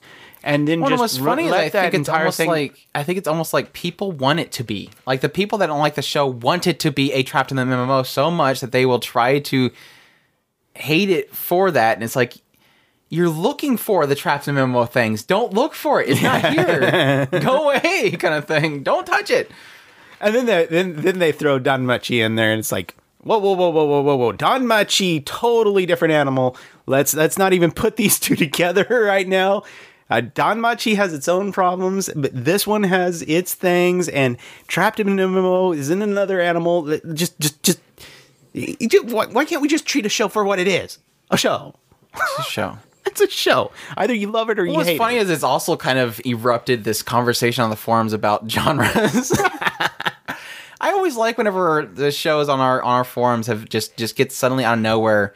You go into the thread for it, and there's like this big, huge, long discussion about something. yeah, it pertains to the show, but it's just like some completely other topic that just it blossoms out of the thread. You're like, and then Chris goes, I kind of just cut it out of there, moved it somewhere else. Probably should have. It looked like it was getting pretty long. Yeah, because I wanted to talk about it too, and it was one of those things that if I talk about it, somebody else is going to talk about it, and it's going to keep going. Move it into its own thread and talk about it, and then we can actually dig into this other side tangent, and we can leave this for itself. But so we're here to talk about Grimgar. Shining points that I wanted to talk about that we will not be able to touch at all when we get into the discussion. Well, we can probably talk about like the first kill, which I think was just a very rough scene. We talked about in our first impressions, actually. But the first spoiler, and again, I'm going to say, if you haven't watched Grimgar, go away. This is the first spoiler. Big, huge spoiler. Monoto's death. なんでどうして死した者を救うことは誰にもできぬマナトなんたる愚か者ぞ前途優位の若者があたら若い命を散らすとはてめえふざけんなよやめてこれは何かの間違いなんだ Was just like, I guess we should have seen it coming, but it's always one of those things where you go into shows like this, you don't quite know what they're gonna do. Like you see what the show is, but you're not quite sure how far the writer's gonna go. If he's going to be willing to get rid of his characters. And so the death of Monoto was like, yes, we can do this. Okay. It added weight to the situation, and this is a side tangent because one of those things that's when we talk about spoiler things is in actuality Monoto's death was kind of spoiled for me, and I think that you kind of implied it was kind of spoiled for you. Yeah. It wasn't. I seen an album art for the soundtrack they were releasing, and it had no Monoto in it, and it had a girl with blue hair, and at some point I had seen this girl with blue hair on my anime list, and she was listed as a priest. I connection was made, and I did something similar. I was reading the my anime list. I got to her character, and in her description it said that she was a priest, and so brought her to Haruhiro as a priest, and it was like, okay, why would they need a priest? Boom. Well, see, so I was first automatic impression was. Well, then I was in the same boat as you. Is like, I don't specifically know that Monoto is going to die. Right. He could get captured, taken away, quits, go psycho. We don't know, but I know for a fact he is not in this picture. It was the big thing. Yeah, I didn't see the picture, but I did see that they brought her to Haruhiro as a priest, and that my brain, the way it thinks is, why would I need a new priest if I have Monoto? So therefore, spoiler, boom. That's, I hate that because I had something happen with me with another show. I forget which one it was. I know I have one with Utawarerumono, which I'll talk about later. It wasn't really a spoiler. It's more of a, okay, I see that. No, it was Snow White with red hair. I've gotten a spoiler for that one, and yeah, when you see that spoiler written out, it's like, crap. Okay, I know it now. It wasn't one of those ones where I'm like, not like a death. It's like a death always is like, oh, I don't want to know that. I don't want to know that because is that going to affect me when it happens? Other things, it's more of a, okay, I guess I know that now. Moving forward. Yeah. And that's some things. There's different degrees of spoiler, and I will admit that. But there's some that you can know, and it's like, no big deal. This one was kind of a. I would say that it took away the impact a little bit, not a lot, but because I think that the director did well with the mourning process, and it made it. Yeah, the mourning process. The impact still. It still had the impact that I wanted out of that situation, and I think that even though it was spoiled a little bit, they trolled first too. They trolled it first because they faked it out, and then they went forward, and then it happened because he kind of turns and says, "I thought I'd get a chance to tell him," and you think he's gonna die right then, and then they start running and they're getting away, and then keep going kind of thing, and then just fall over, and the magic's used up, and then we tie that with Mary, and we're all going, oh crap! And I liked that with Mary, the way that they kind of played her story as almost, and I don't know how to. It was a parallel, and yet it was a. She ran out of energy to heal her friends. Her party. Monato ran out of energy to heal himself. Well, no, I was looking at it as more of the because she was doing the same things as him, he lost out first. So yeah, it's almost like they needed that to put Mary in his spot, yet at the same time they still have that little bit of experience so that they understand if we go to the fullest end of the route that we were going, her group is what would happen. So in a way it was a parallel, and yet at the same time it was the opposite. And I thought that it was a contrast, I guess is a better way of putting it. And I liked that about the way that they told her story. And that is brilliant writing to me. That is excellent writing to me. It was good. It was definitely a good connection. But now going back, because again, I totally went forward. So many things can go off of Monato.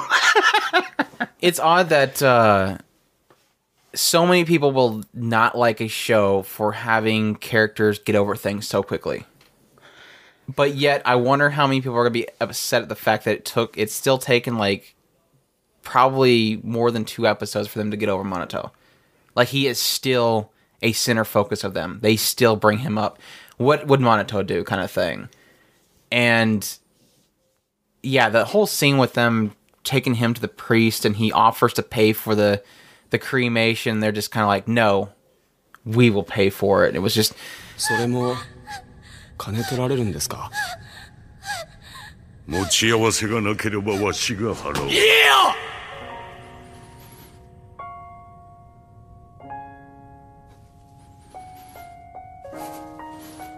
いいです。マナトは俺たちの。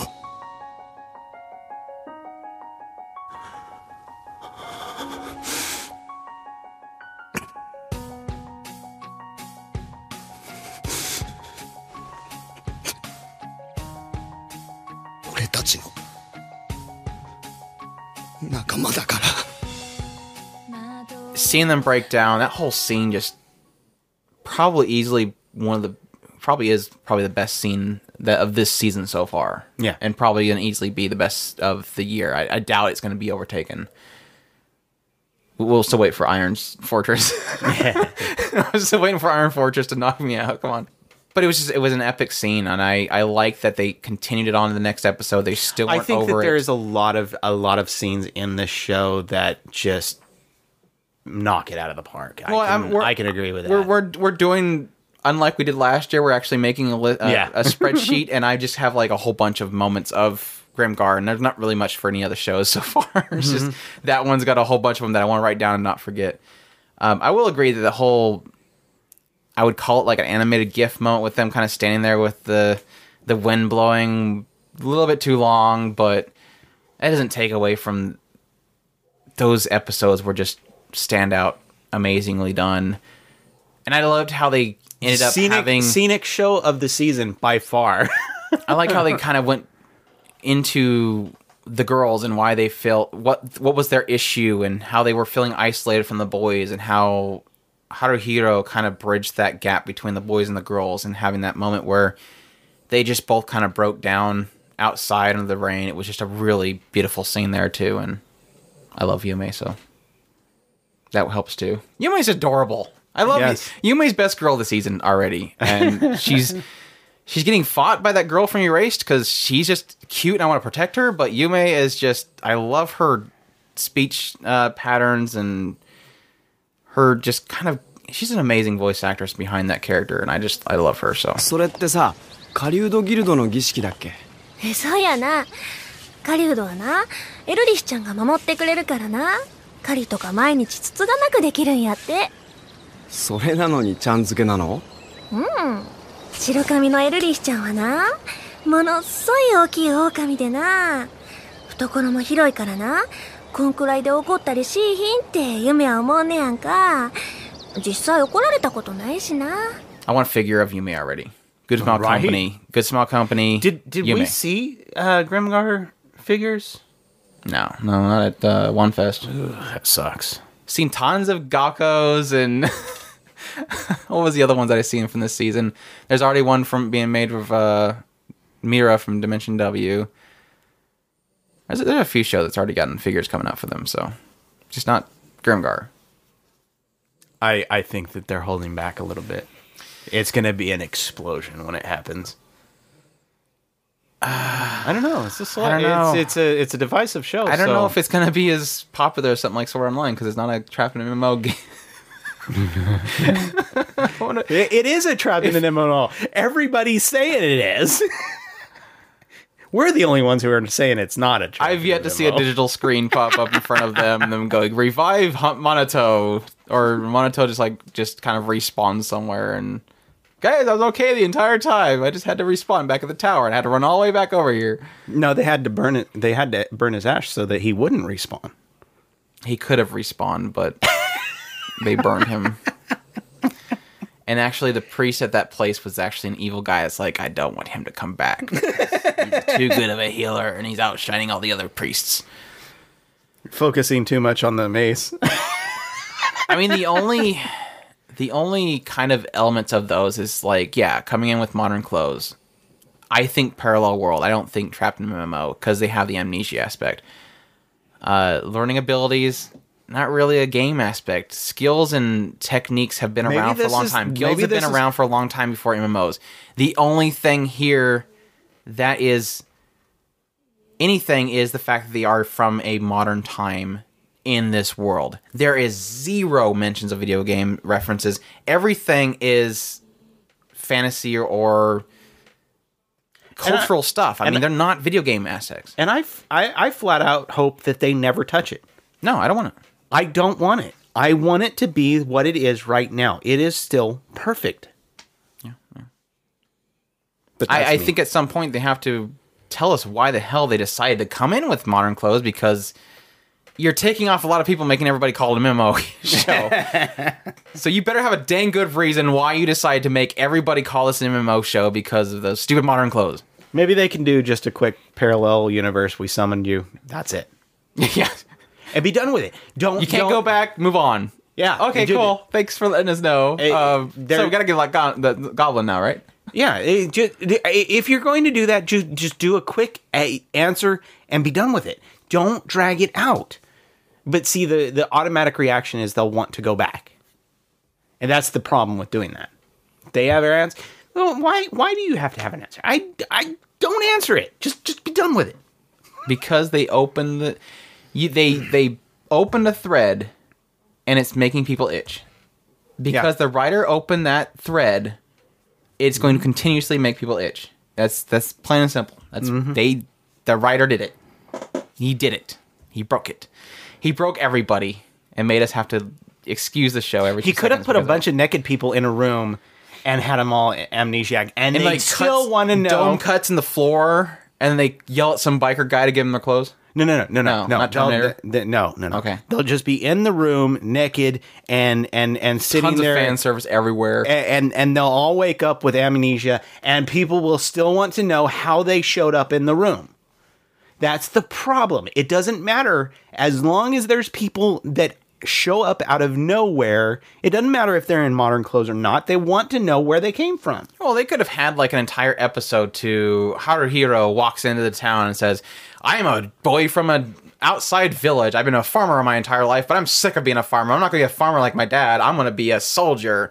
And then here comes Monato coming in and saying, my dad's a priest. I had to become a priest too. And then Yumi comes in and says, hi guys, I'm your childhood friend. Can we be friends? I want to go play hunt stuff with you, but I'm not going to be your love interest later because Shihiro is going to, because she's the main hero. And she comes in and she's all super kudere. And then Moguzo comes in and says, yeah, my dad made me is a smith, and so I'm really strong because of that. And then Ranta comes in and says, I hate goblins. They killed my parents. I want to kill every goblin. Then they would never question if it's an MMO. No, they would still call it an MMO show. They would still call it a Trapped MMO show. no matter what they do, they would have to spend an hour explaining that. And see, they could do weird blobs at the roof, and these people would be born out of those blobs, and people would still want to know why the blobs were there. Because they came from an MMO. Because it's an MMO. They created their character and it came out of the egg. Still gonna, no matter what. But see, my point is, these days, if it's got magic, if it's got swords, it's a trap in an MMO game. Show. No matter what. My Lord Marksman's and Lord Marksman and Venatus, trapped in an MMO. Arslan Senki, trapped in an MMO. He had even the Warrior of Light outfit. Yes. Yes. He was Final Fantasy 1. But see, do you see my point? It doesn't matter where they came from. No matter what, they will always be questioned as to how they got there. You can change it in a million different ways, and it will still be questioned, how did they get there? Because you have to have teens to do this with, or young adults to do this with, so you have to explain how they got there, and they don't understand the world, so that the viewer can learn the world with them. Yeah, it's amnesia characters. Yeah, and you have to have the amnesia character, but the problem with amnesia characters, you have to have an understanding. You are always going to want to explore how they got there. Yeah. Every JRPG is like that. It's a trapped in MMO. Is that everything we got for that one? I mean, I could sit there and gush about it for all day, but that's going to be for the review, probably. Unless it goes downhill and random axe chick shows up, starts killing everybody, and then killing everybody. Guy flies out of a window, and then studio dean A1 picture, yeah, A1 pictures goes falls under. Yeah. Let's move on to Erase. I'm just gonna make that reference to everything now. I'm sick of it. Axe chick shows up, guy falls out a window. Erased. Bokodake ga inai machi. This is another one locked with Grimgar. Go away if you haven't watched this, because there's going to be a lot of spoilers in this one. But yeah, I guess the right now, I mean, it sucked because I remember you were talking about how that one episode got really better, and it was really the point in which he went back into the current time.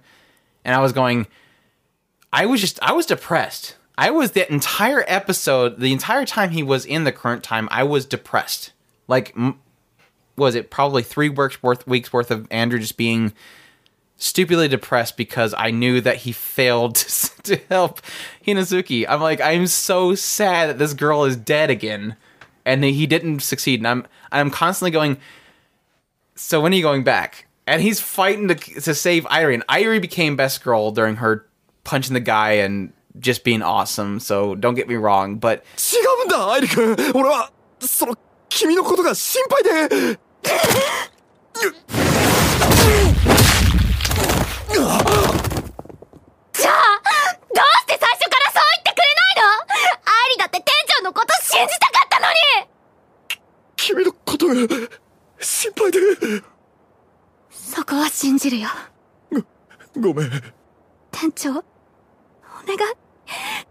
アイリのことが心配なら、お世話になってるこの家に警察を呼ぶような真似はやめてください。I'm like, yeah, cool, Irie's cool, but when are we going back? Because Hinazuki's dead. What the hell?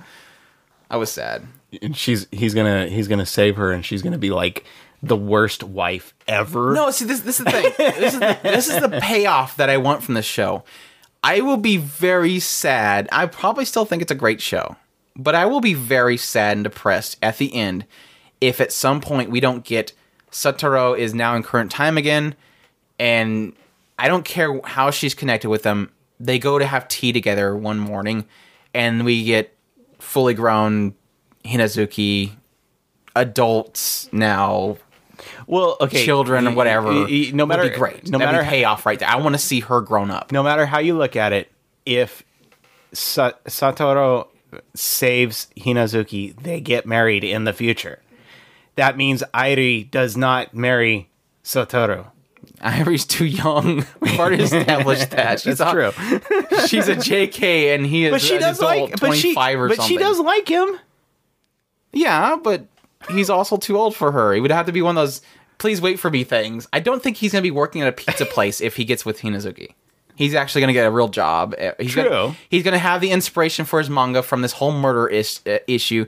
He's obviously going to write this story. Of course, he was talking about a story that he was writing, the Shinigami that was trying to fix things, kept breaking things at the same time. I want to read that. But he's basically living the same story that that he was writing at some point, except that he's not a Shinigami. Though he's kind of becoming that when he almost killed the mother. My gosh, I was like, here's a twist. At some point, they may, episode 12-ish, reveal that Satoru has gone through this so many times that he becomes a murderer. To keep people safe, he kills people and corrects it, but he becomes the bad guy. You think they're going to go that route? You don't think they're going to go that route? Why not? They can't do that. That you're breaking other problem. You're breaking other issues. Oh my gosh, you're going to make my head hurt. You're. Why is it breaking? He kills every murderer. He can't go back in physical form. He only goes back in his mind. If he goes back in physical form, then you're breaking everything that is in this world. Why do you think it breaks anything? If he goes back in physical form? What makes you... What have they established that he's not going back in physical form? He's going back into his brain as a kid. No. They've never established that. His adult brain going into his kid brain? Yeah, but he's going back in time. Right. He's not physically teleporting from the future to the past. His brain is teleporting. Right. Kind of like Steins Gate. I hate the reference to Steins Gate, but... What's breaking this here? I don't know. He's not physically going back. He would be in two places at the same time if he physically went back. I'm not saying that. He goes back, and then him as a kid kills a bunch of people over time to the current time and becomes basically the murderer. So he's standing next to Hinazuki and people are dying? I get where you're getting off of here. He is not the guy under the umbrella. I'm saying that he replaces him. The guy in the umbrella dies because he kills him. The mother dies because he kills her. He becomes a murderer that kills anybody that is a part of this, and thus becomes the bad guy. He's not the guy under the umbrella. He kills the guy under the umbrella, and thus becomes the murderer. Why would he need to solve his own case? He solves it by becoming the bad guy by killing people.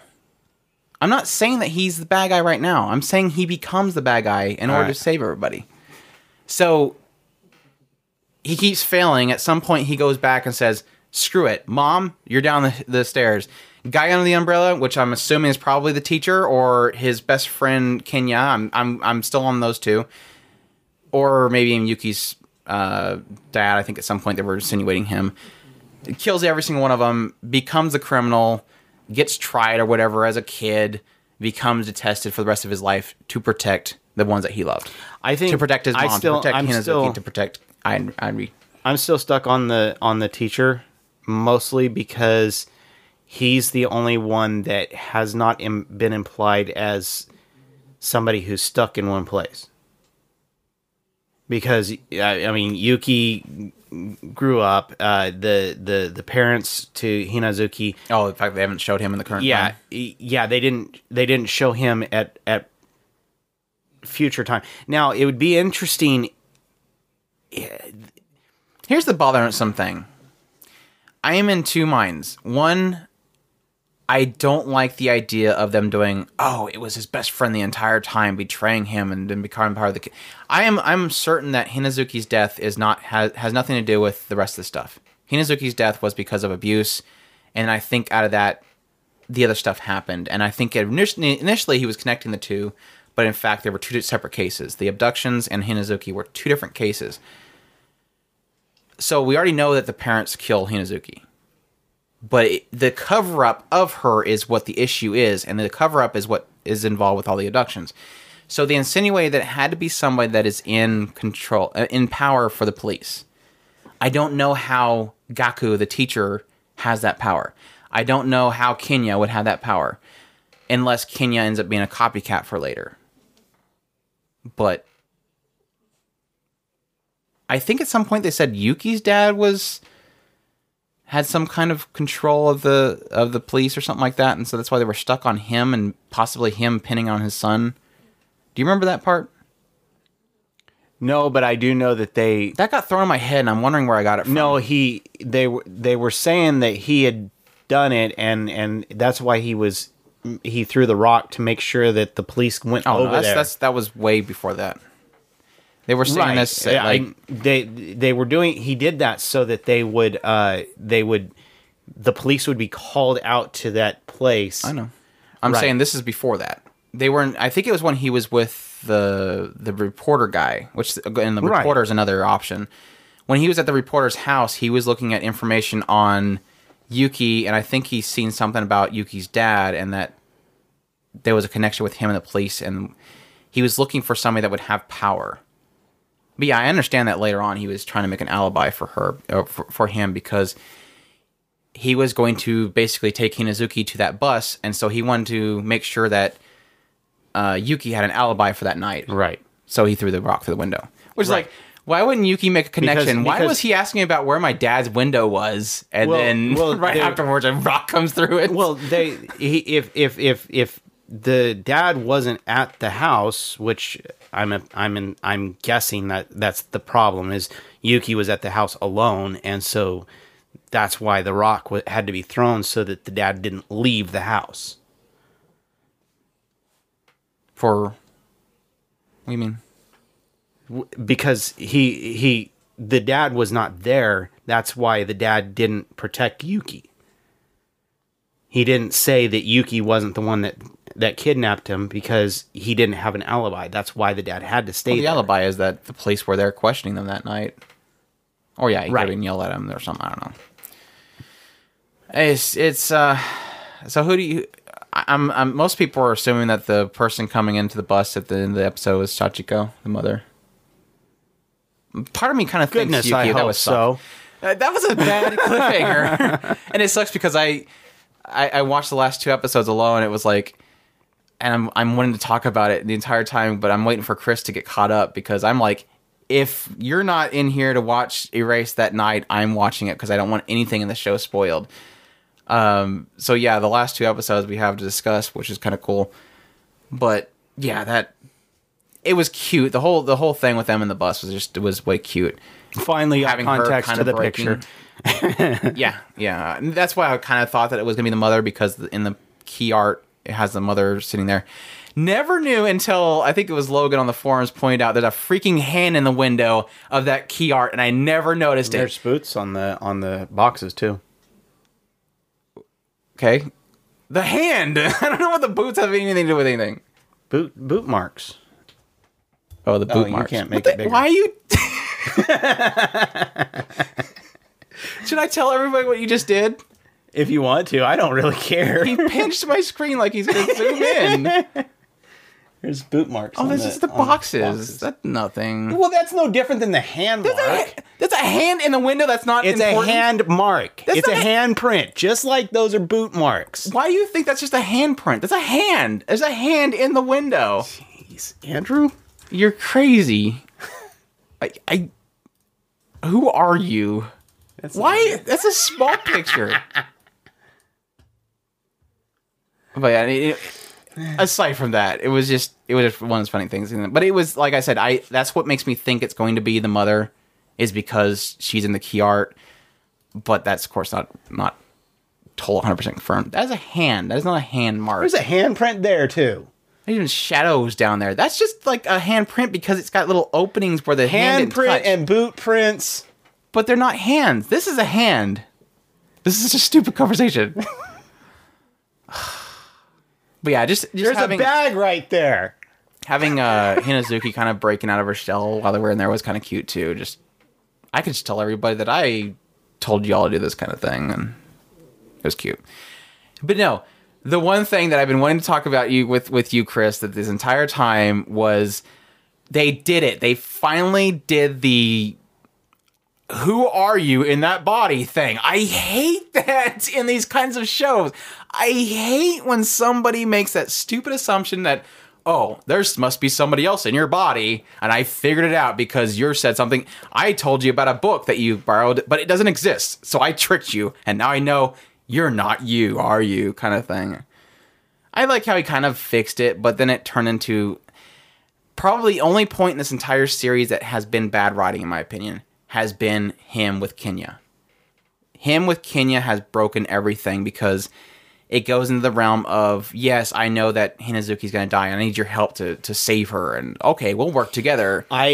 There was things that bothered me about that scene, but it wasn't the fact that he figured out that it wasn't that he figured out he was from the future. He figured out that something in his personality had changed. Yeah, it was kind of nice that they were changing it a little bit by having it be, so who are you? And he's like, I want to be a superhero. And he kind of juveniled himself just to cover it up.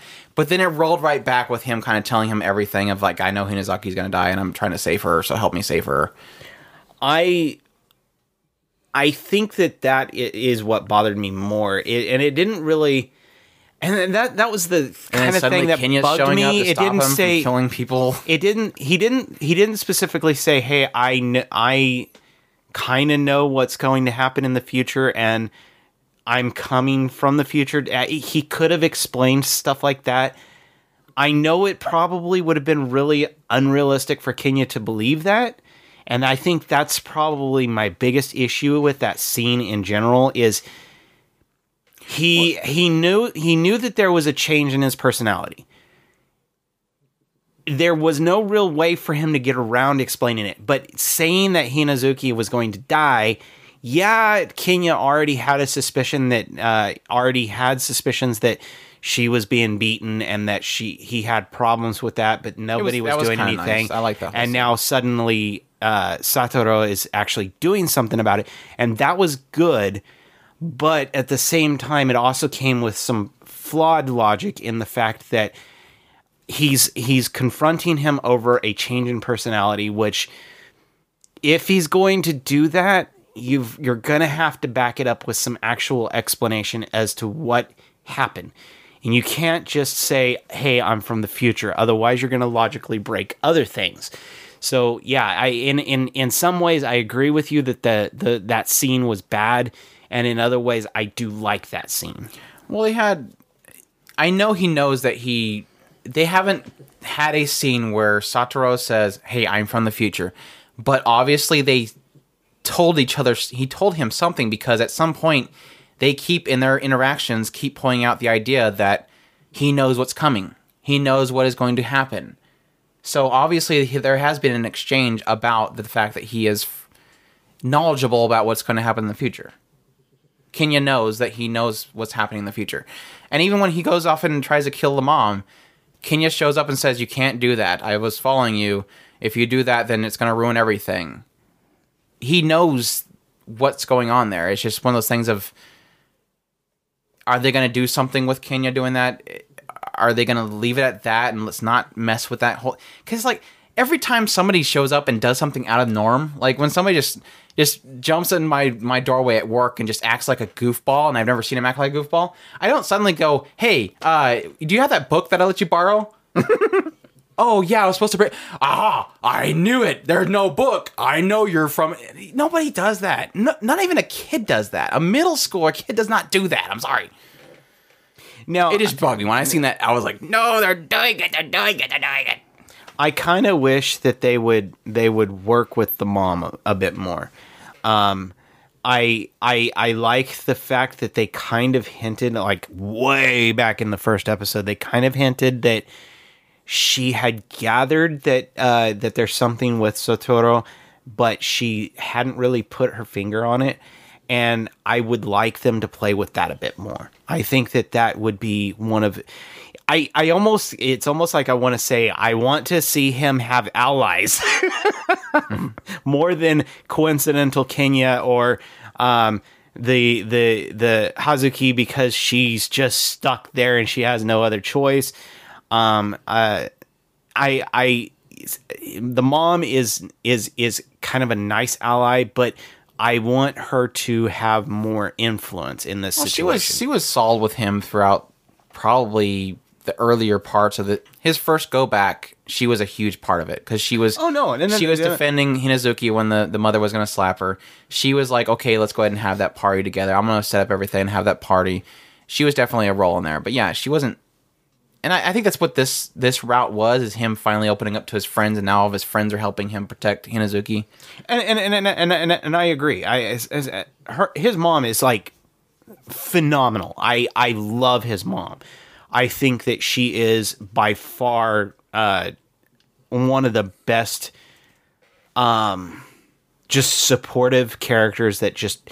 But I just want more out of her, and I think that's more of a me desiring something that is probably never going to happen. But I want that. I like that I know there's a couple people out there that probably think it's a reporter, and I think I said it earlier that it might be the reporter, but thankfully I think they cleared the reporter because when she was figuring something out, she contacted the reporter. Or she was going to contact the reporter. Ooh, that does make him. So that kind of clears him. No, that's suspicious. That makes him suspicious. It could, yeah. Because now I don't think it is, because if it was him, then the whole him being he would have recognized him as the character when he was standing there with the umbrella. Well, no, he was at the. Well, yeah, there's a lot of issues with that whole aspect. That's one of the things where I'm wondering if the moment that the reveal unless he's happens, a shape changer randomly. No, it makes me wonder if when the reveal actually happens, is it not going to be what he thinks? We're seeing a square chin guy with red eyes. The only person that kind of matches that in the entire cast so far is Yuki and the teacher. Those are the only square chin characters that would have that kind of appearance. I still think it's the teacher. But she notices something when he's they're got in that squinty parking eyes. lot. She notices something in that parking lot, realizes who it is, and contacts the reporter. So was the trigger of her getting killed was because she was figuring something out, or was it because the reporter's connected to them? Yeah, I guess the reporter can be connected, but I think it more innocents him than anything. But I mean, the only other time we've seen the reporter was when he was looking out the window when the merge were happening, and she was talking with him. So it seems like he's an ally, but does he have squinty eyes? He's also a reporter, and reporters can change the reports. So the sensei has squinty eyes. None of them has squinty eyes. He has squinty eyes. I mean, look at how small his eyes are compared to his face. Everybody else's eyes are has huge. More squinty eyes than him. So Hinazuki's behind it No, all. she's the murderer. No, she killed everybody. She can't kill everybody. She killed everybody. No. She's gonna knife everybody in that bus here soon. He's gonna knife them all. Everybody. Shank. She's gonna get that boot off that box and hit everybody. I cannot believe they pulled a trap card. I was blown away by the trap card. I was like the entire time going, why aren't they worried about Hiromi? And then it's a boy. They even the killer was trapped by the trap. Yeah, he was like, no, he killed him because he knew that it was a boy, and then it would throw them off. I'm like, no, wow, they used a trap as an alibi. I didn't know you could use a trap as an alibi. That's crazy. That was so mean, though. Realized it was a boy and then killed her. Or killed him. It's so mean. I guess we should finally move on. I liked Hiromi, too. Yeah, always cute. I like all the characters, except for the characters that are never around. And that stupid Misato girl, she's the killer. It's the pigtail brat kid that was trying to frame Hinazuki. That is the killer. Who else would have motive to kill Hinazuki? The girl that was trying to frame her for stealing the lunch money. Oh, is that who that is? I gotcha. Yeah, she's a killer. Totally a killer. You get it? The red eyes under the umbrella. Yeah. She cut her hair short. Mm-hmm. She got a little facial change to make her chin square. All we need to do is get some evidence and shift it from the sensei to her. It was a jealousy thing. Yeah. She was jealous. Actually, I think that they're co-conspirators. Throw them both in jail. And Kenya too, because Kenya keeps talking to Sensei in the dark. Yeah, we don't like Kenya either. I wonder when they're going to finally reveal why. That's the only thing that kind of sticks the teacher and Kenya, or mainly the teacher, is that they keep showing those scenes where they're talking alone in the teacher's lounge. It's like, why? Something evil happening. Snow White with red hair. hit that real quick. Huh? Snow White with red hair. Are you with me? I'm with you. You're not passing out yet? Okay. The only thing on the Snow White with red hair is, like, why the heck aren't they revealing who the heck why they're capturing her? It's been driving me crazy this entire time. Because it's funner to drag it out for 8 episodes. Didn't you know that? It's so funny because at some point it's like, I think Shirayuki was asking, no, it was the sea, what was it called? The sea talons. She's like... Sea claw. She's trying to push Kazuki to tell them why they're interested in Shirayuki, and it's like afterwards, they're still not revealing it. Or he's saying, well, or no, it was Zin confronted the mountain lion guys, and he was like, why did you kidnap her? And they're like, well, because we figured she would hate the nobles just like we do, because the nobles were forcing her into being a concubine. Slaps him in the face by saying, did you ask her? No, that's the moment where I'm going, why don't you just stinking say why she's obviously related to the mountain lions? Why can't we just say that? Because at some point, she tells Obi that she went to live with her parents at the bar, but before that, she was born in the mountains. Obviously, she is a part of the mountains lions, and she's related probably in some way. Why don't we just say it? Why have we dragged this out for so long? It's driving me crazy. I guess we'll find out next episode. And then it doesn't happen. It will probably be the last episode. They'll finally reveal, Shirayuki, I am your father. Or something. I don't know. I guess we really have never gotten into her actual parents. I know that in the forum thread, we were kind of going back and forth on, technically, somebody was saying that they think they were deceased. And I'm like, I don't think they've ever said technically that her parents had died. Yeah, just that she lived to live with her grandparents. Oh, I don't even remember that. I just remember her. She was in she was doing her herbalism, and no, that was the thing, and Raji wanted to yeah, the entire first season we got nothing of her parents. Yeah, nothing of her grandparents. It wasn't until Obi. No, she tells Obi at some point when they were in a forest together that she was used to the forest because I think she told Zin. She was used to the forest because she's been in the forest before. Yeah, because she went out there to get the herbs. But Obi said specifically that he told her that she was born in the mountains. But that's the scene where they're Obi, and it was like the first night after they went to Tambaron and met with Raj. They went out on the balcony, and he says, you were born in the mountains. She said that she was living with her grandparents in a bar. That was really it. And then it's like, why don't we really learn anything about her? And it's going to be all divulged in the next few episodes, probably. But yeah, that's the only thing I wanted to get out of my system, was that I'm like sick of, and I guess it's not really too heavy spoiler. It's just I'm sick of, why are we dragging this out so much? It's not that big of a deal. I love the characters and everything else, and so it's fine. I hate to say this, but this season, not as impressed with this season as last season. I'm loving it because Obi. Obi and Shirayuki, I'm loving that. And I love Raj. Raj is awesome. I've come a long way on But Raj. The kidnapping and the sea, the mountain lions and the sea claws, don't care about those. Everything else has been enjoyable. But the kidnapping and that thing is dumb. I'm not enjoying that part of it. I don't even really remember what happened before that. Have they this is all that it has been this season? Yeah, right. Starting out first episode, they were saying, Shirayuki, you gotta go to Tambaron. She was preparing it for, I think, 2 episodes. And then I hate that, because this is by far one of my favorite shows the last season. It's I've been enjoying it, except for the last couple episodes. The mountain lions and sea claws I don't care for. That's all I really have for that one, though. You have anything for that one? I was gonna see if I could what she said at the very beginning. If she said anything about her family. No, I don't recall anything. While you look that up, I'm going to move on to Utawarerumono, The False Faces, or Itsubari no Kamen, which is our last show that we're going to talk about. And I put this at the very end because at the very later parts of this spoiler talk, I want to go into something that I wasn't even sure if I want to talk about because it's technically outside of the bounds of the show. So, which I guess is really the only thing I really want to talk about with the show. Well, I guess we can get into the whole backstory connection thing they did. which is kind of cool.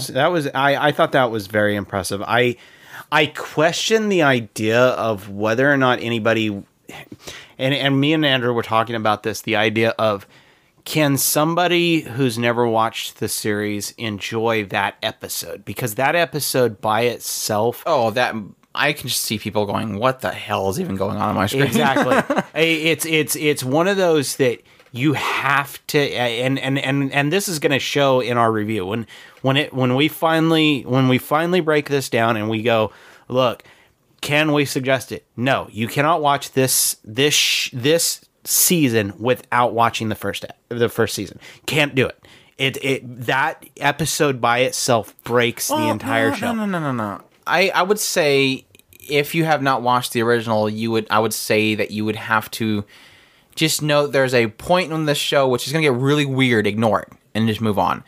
But at the same time, I have to say that a lot of the enjoyment of the show has been in the connections with the original series, especially with the second half. This second half, I don't see how anybody can enjoy the second half without you having that connection to these characters that are showing up out of nowhere. You have to know why Binawe is awesome. You have to know why Cameo is so now powerful. You're getting into my biggest issue with the show right now. Are we going to get into that? I guess that's one of those things. I wonder if we can even get into a lot of this stuff when we get into the review. I don't think we can, and because we're so deep in the show, without spoiling half of it. I mean, yeah, if you're reviewing this show, somebody comes to you and has never watched it, and you're reviewing this show, can you say that they are at some point invading Tuscaroo? You can't. That's a spoiler. No, you can't. My biggest beef with this show right now is you have pitted two casts that I truly love against each other. And here's the biggest problem. They never said why. And the Emperor is now dead. They never said why, and the Emperor's dead. The only thing I can think of is the crazy general they keep talking about not wanting him to show up because he's going to decimate everything with his big, gigantic mask. If he tells them why the Emperor was doing it. But the Emperor's dead now, so it's like, unless the Emperor shows up again, or unless the mask guy says, we don't have a reason for why they're doing this. The only reason I can think of, and it's insinuated by the fact that they were asking for him, and some very late clip of one episode, was that they wanted Hakuro. So all I can think of is the Emperor being who he is from the past, being the scientist, knowing that Hakuro was a part of why all these people were turned to blobs, wanted revenge on Hakuro, and they weren't giving him Hakuro. That's the only thing I can think of. But not giving that reason has been irritating the fire out of me. And I mean, they went like 3 episodes without even addressing it in any way, shape, or form. I think they've yet to even address it. But it's like, you're going into Koon's homeland, and we've still yet to establish why we're doing this. Right. Irritates me to snot. and my like I was saying, on my side, it's more seeing two characters that I truly love, each one of them, and they're pitting head to head. Now, I told Andrew I could almost accept this if this was like a tournament, and this is one of the few cases where I would be okay with a tournament. Because I love both characters, I don't want to see them hurt. And you run into two issues. Either you hurt one of them and you make your fans mad, or you do what they're doing right now. They comedically play it the entire time. Yeah, you can't actually hurt them, and so there's technically no what do you keep calling it, the death card, there's no weight. The card safe. Yeah, there's no weight to the battle. You can't have two characters fight each other without and know that one of them is going to die, because you either make your fans mad or you kill off a character, which that's you're not going to see Munichika suddenly finally gets her rematch with Binawe, gets the upper hand, and smashes his head into the ground. Right, it's not going to happen. Not going to happen. No, none of these characters are going to die. They've already established that they're not going to kill off characters. Only the old guy, because he's old. And he's an emperor. He's old. He's done. He's lived. And that's the other thing about that whole flashback is like this guy's got to be real old. Like, really old. So he must have done something to extend his life. But, I mean, it was... Yeah, to your point earlier, it's like, yes, I see this as being that show that if somebody asks me, should I watch this? I'll say, if you're just looking for fun, cute characters... watch the first half, enjoy it. The first 12 episodes or whatever. If you're looking for it as a full thing, you watch the original show before you watch this. Otherwise, you're not going to get any of it. And even then, you're in for a long trek. I mean, and then that's the thing. It's like, can you... I think that episode by itself will turn a lot of people off. And now, at the same time, watching the first season, that very end part was a little bit confusing. Now, I think that it's more of a pacing issue. I don't think it was confusing per se, but having that whole extra part at the end of it goes hand in hand with what is in that episode, the episode that we're talking about. It's I'm not going to say it's an info dump episode, but it effectively was. It was revealing the world. It said, hey, this is what everything is that is I thought it was cool. for this side. I thought it was cool. I thought it was great. Yeah, like you said, pacing issues. They might have not had enough time to really do it justice, but it was a really cool story. But for most people walking into it, not knowing the first season, they won't be able to grasp the things that they're talking, because they are talking hand in hand with things that happen at the end of the first season.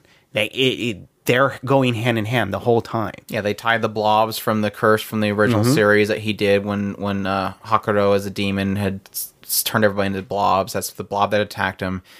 They connected... they had the whole thing where he was talking to the guy that was working with Iceman. The downfall of all the scientists, how he was isolated on the side, that he went out to the outside world and it was all pretty much destroyed because of the laser that shot. Now, that was the only thing that didn't connect. Is that at some point he said that they used the laser from the satellite to basically reset everything. And technically, in the original show, this was the only thing that was kind of inconsistent. In the original show, it was Camus, the other Camus, that controlled the laser to kill Hakuro as the demon or whatever.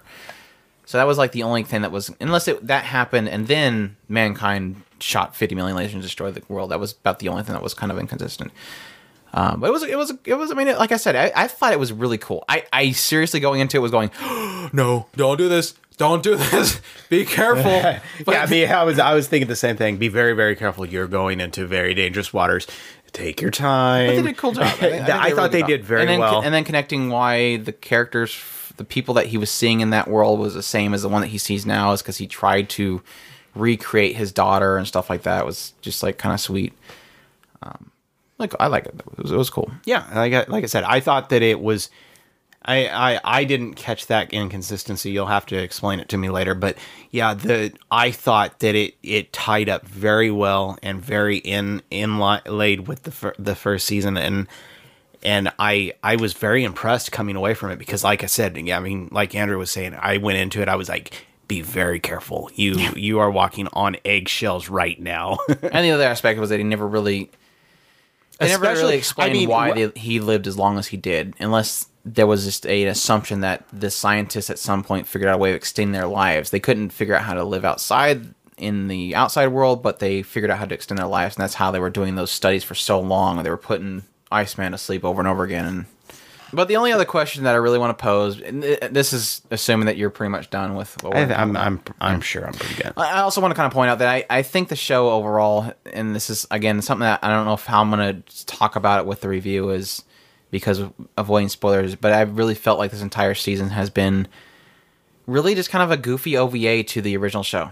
And it sucks in one hand, but not in the other, because it tries to do something being serious, but when they go into the Tuskero stuff, it's like I can't take it serious, because like the fight with Kuro, it was like the entire time, like, nobody's gonna get hurt. It's just a goofy fight. They're just kind of goofing around. The soldiers, even the soldiers completely left them. I mean, they came in with a hostage. They went to the supply place, and all the other soldiers disappeared. They came in with a hostage, and everybody else disappeared. Even Kuro himself said, you're not being serious.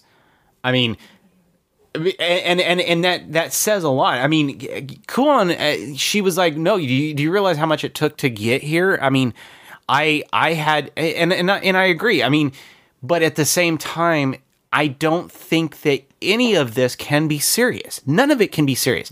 Yeah. You're the weight of this situation is not available because that implies you're going to seriously kill a cast member of cast one or cast two. It's an all-out war. Yeah. So, I mean, that logically flawed from the get-go. I could not get on board this fight because the second that they were saying, oh, hey, Tsuskuru, we're going to go and attack Tsuskuru. Why the heck are you going? That's where Andrew... What? And that's exactly. And that's where Andrew gets his thing. It's like, I agree. I cannot get on board with fighting Tsuskuru. Why? Why do you want to fight? You're going to have to explain that fundamental reason why you are attacking Tsuskuru. And you've implied already that the guy does not go out and battle just willy-nilly. When he goes out and battles, he goes and he conquers and destroys them to the ground so that they never attack him. But he implied he never goes out and attacks. It's if they attack him, he goes and he destroys them completely. You know what I'm saying? That's why that's like I said. Like the only thing I can think of is Hakuro. That's the only thing I can think of. And I agree. But having him die, gone. Yeah, and I'm guessing that's what that scene was where the guy went into the room and he was talking. I was under the impression nobody went in that room except for Haku. So who's this guy and why does he have access to the Emperor? And now suddenly he's dead. He was only implying that if they don't get it done, he's going to send the mask guy to do it. I thought that was the only thing that they were implying with that scene. But no, the only other thing I really want to jump on, and this will kind of round everything out, and I wanted to put this at the very end because I wasn't sure how this would be for spoilers for some people. The question really is who is Koan's parents? At some point when they were fighting Kuro, he says that her father was the one that he swore an oath to, and the only thing I can think of is Binawe. Swore his soul to. Oath. Swore an oath. He swore an oath. He said soul. Okay. I promise he said soul because it's the same thing to me. Both of those are the same exact thing to me. So no, that would make a huge difference because an oath would imply Binawe. His soul, Hakuro is the only one that they would actually say soul to, because Hakuro being a god is slightly different. That's the whole thing with. I can see somebody swearing a soul to a person too. I mean, that's one of those things of. I can't get into Funimation. Relations or whatever thing they want to. But anyways, the point being, so yeah, they've been bringing question of either Binawe or I guess Oboro if you wanted to go that route, or Hakuro. The next question comes is who's the mother, which is a question. Now, the thing that I found, and this is where I'm warning people, this is a speculation. And it is based off of information of what happens in the PC version of the original Utawarerumono game. PC version of the original Utawarerumono game. And this is something that was not included in the show Utawarerumono. So it really depends on if you ever plan on even touching Utawarerumono the game, and this could be something that they're going to reveal in the next couple episodes because it wasn't in. This is something that could be revealed in the next episode because it wasn't in the original Utawarerumono. So I just want to put that warning out there. Essentially, in the PC version of the game for Utawarerumono, at the very end of the story, of course, Hakuro goes to his sleep. Before he does, he tells Oboro that he's going to take over as the new emperor. So Oboro becomes the emperor. But before then, in the anime, of course, he runs off with his two archer girls, or whatever boys we want to call them, and goes off on a journey first. In the game, Hakuro had given his sister, Yuzuha, the blind girl that was sickly, gave his sister a baby. Hakuro bestowed a spirit of a baby to Yuzuha. This baby was thus born and gave her the life sustain that she needed to continue on living. But at some point, even still, Yuzuha dies. Oboro then takes the child and goes on the journey with her. So that is who I'm thinking Kuon is. Is basically, the son of Hakuro if you take into consideration that he bestowed the soul, the body, to Yuzuha. Interesting. So that's my theory, Now, is that Kuono's mom is Yuzuha. Technically, her dad is Hakuro. Yeah, going off of what he was teasing earlier, and I this is the first time I'm hearing of it. So that's an interesting thing. I like that. That's what sucks. It's like, why isn't that one of those things they just kind of just put in there with the original Utawarerumono? That sounds so cool. Yeah. Like, he just bestows her life, because that was the big concern, is that he basically had nobody to really kind of keep her alive, and that was a way of kind of extending her life, was giving her that child that would then, I guess, nurture her or something like to keep her alive. Yeah, the one that I had jumped off of is, like I said, at some point, like we were saying earlier, he had Kuro had said, you know, the person that I had sworn my soul to, and I was looking for that scene so that I could show that to you. That, and then I automatically, you know, just added 2 and 2 together, going off of what he was teasing, because Kuon, as an actual part of that family, it makes I like yours a little bit better. Why everybody nurtured her. Exactly. I still think that even if it was born to, because my personal thing before Andrew just said this, I was thinking Erudu and Hakuro, and then it was naturally her. She wanted to get out of the stuffiness of the family. You know, I get that. That was like the original thought, like way back in like episode 4. Well, they kept implying. I think it was the moment in which Kurara and Erudu showed.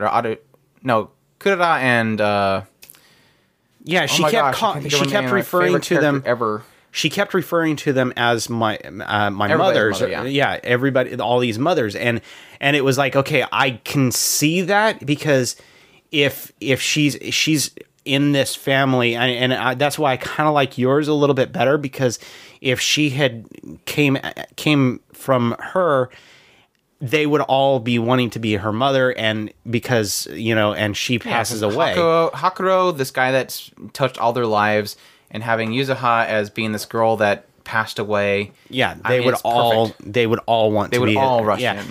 But I can also see the same thing if Erudu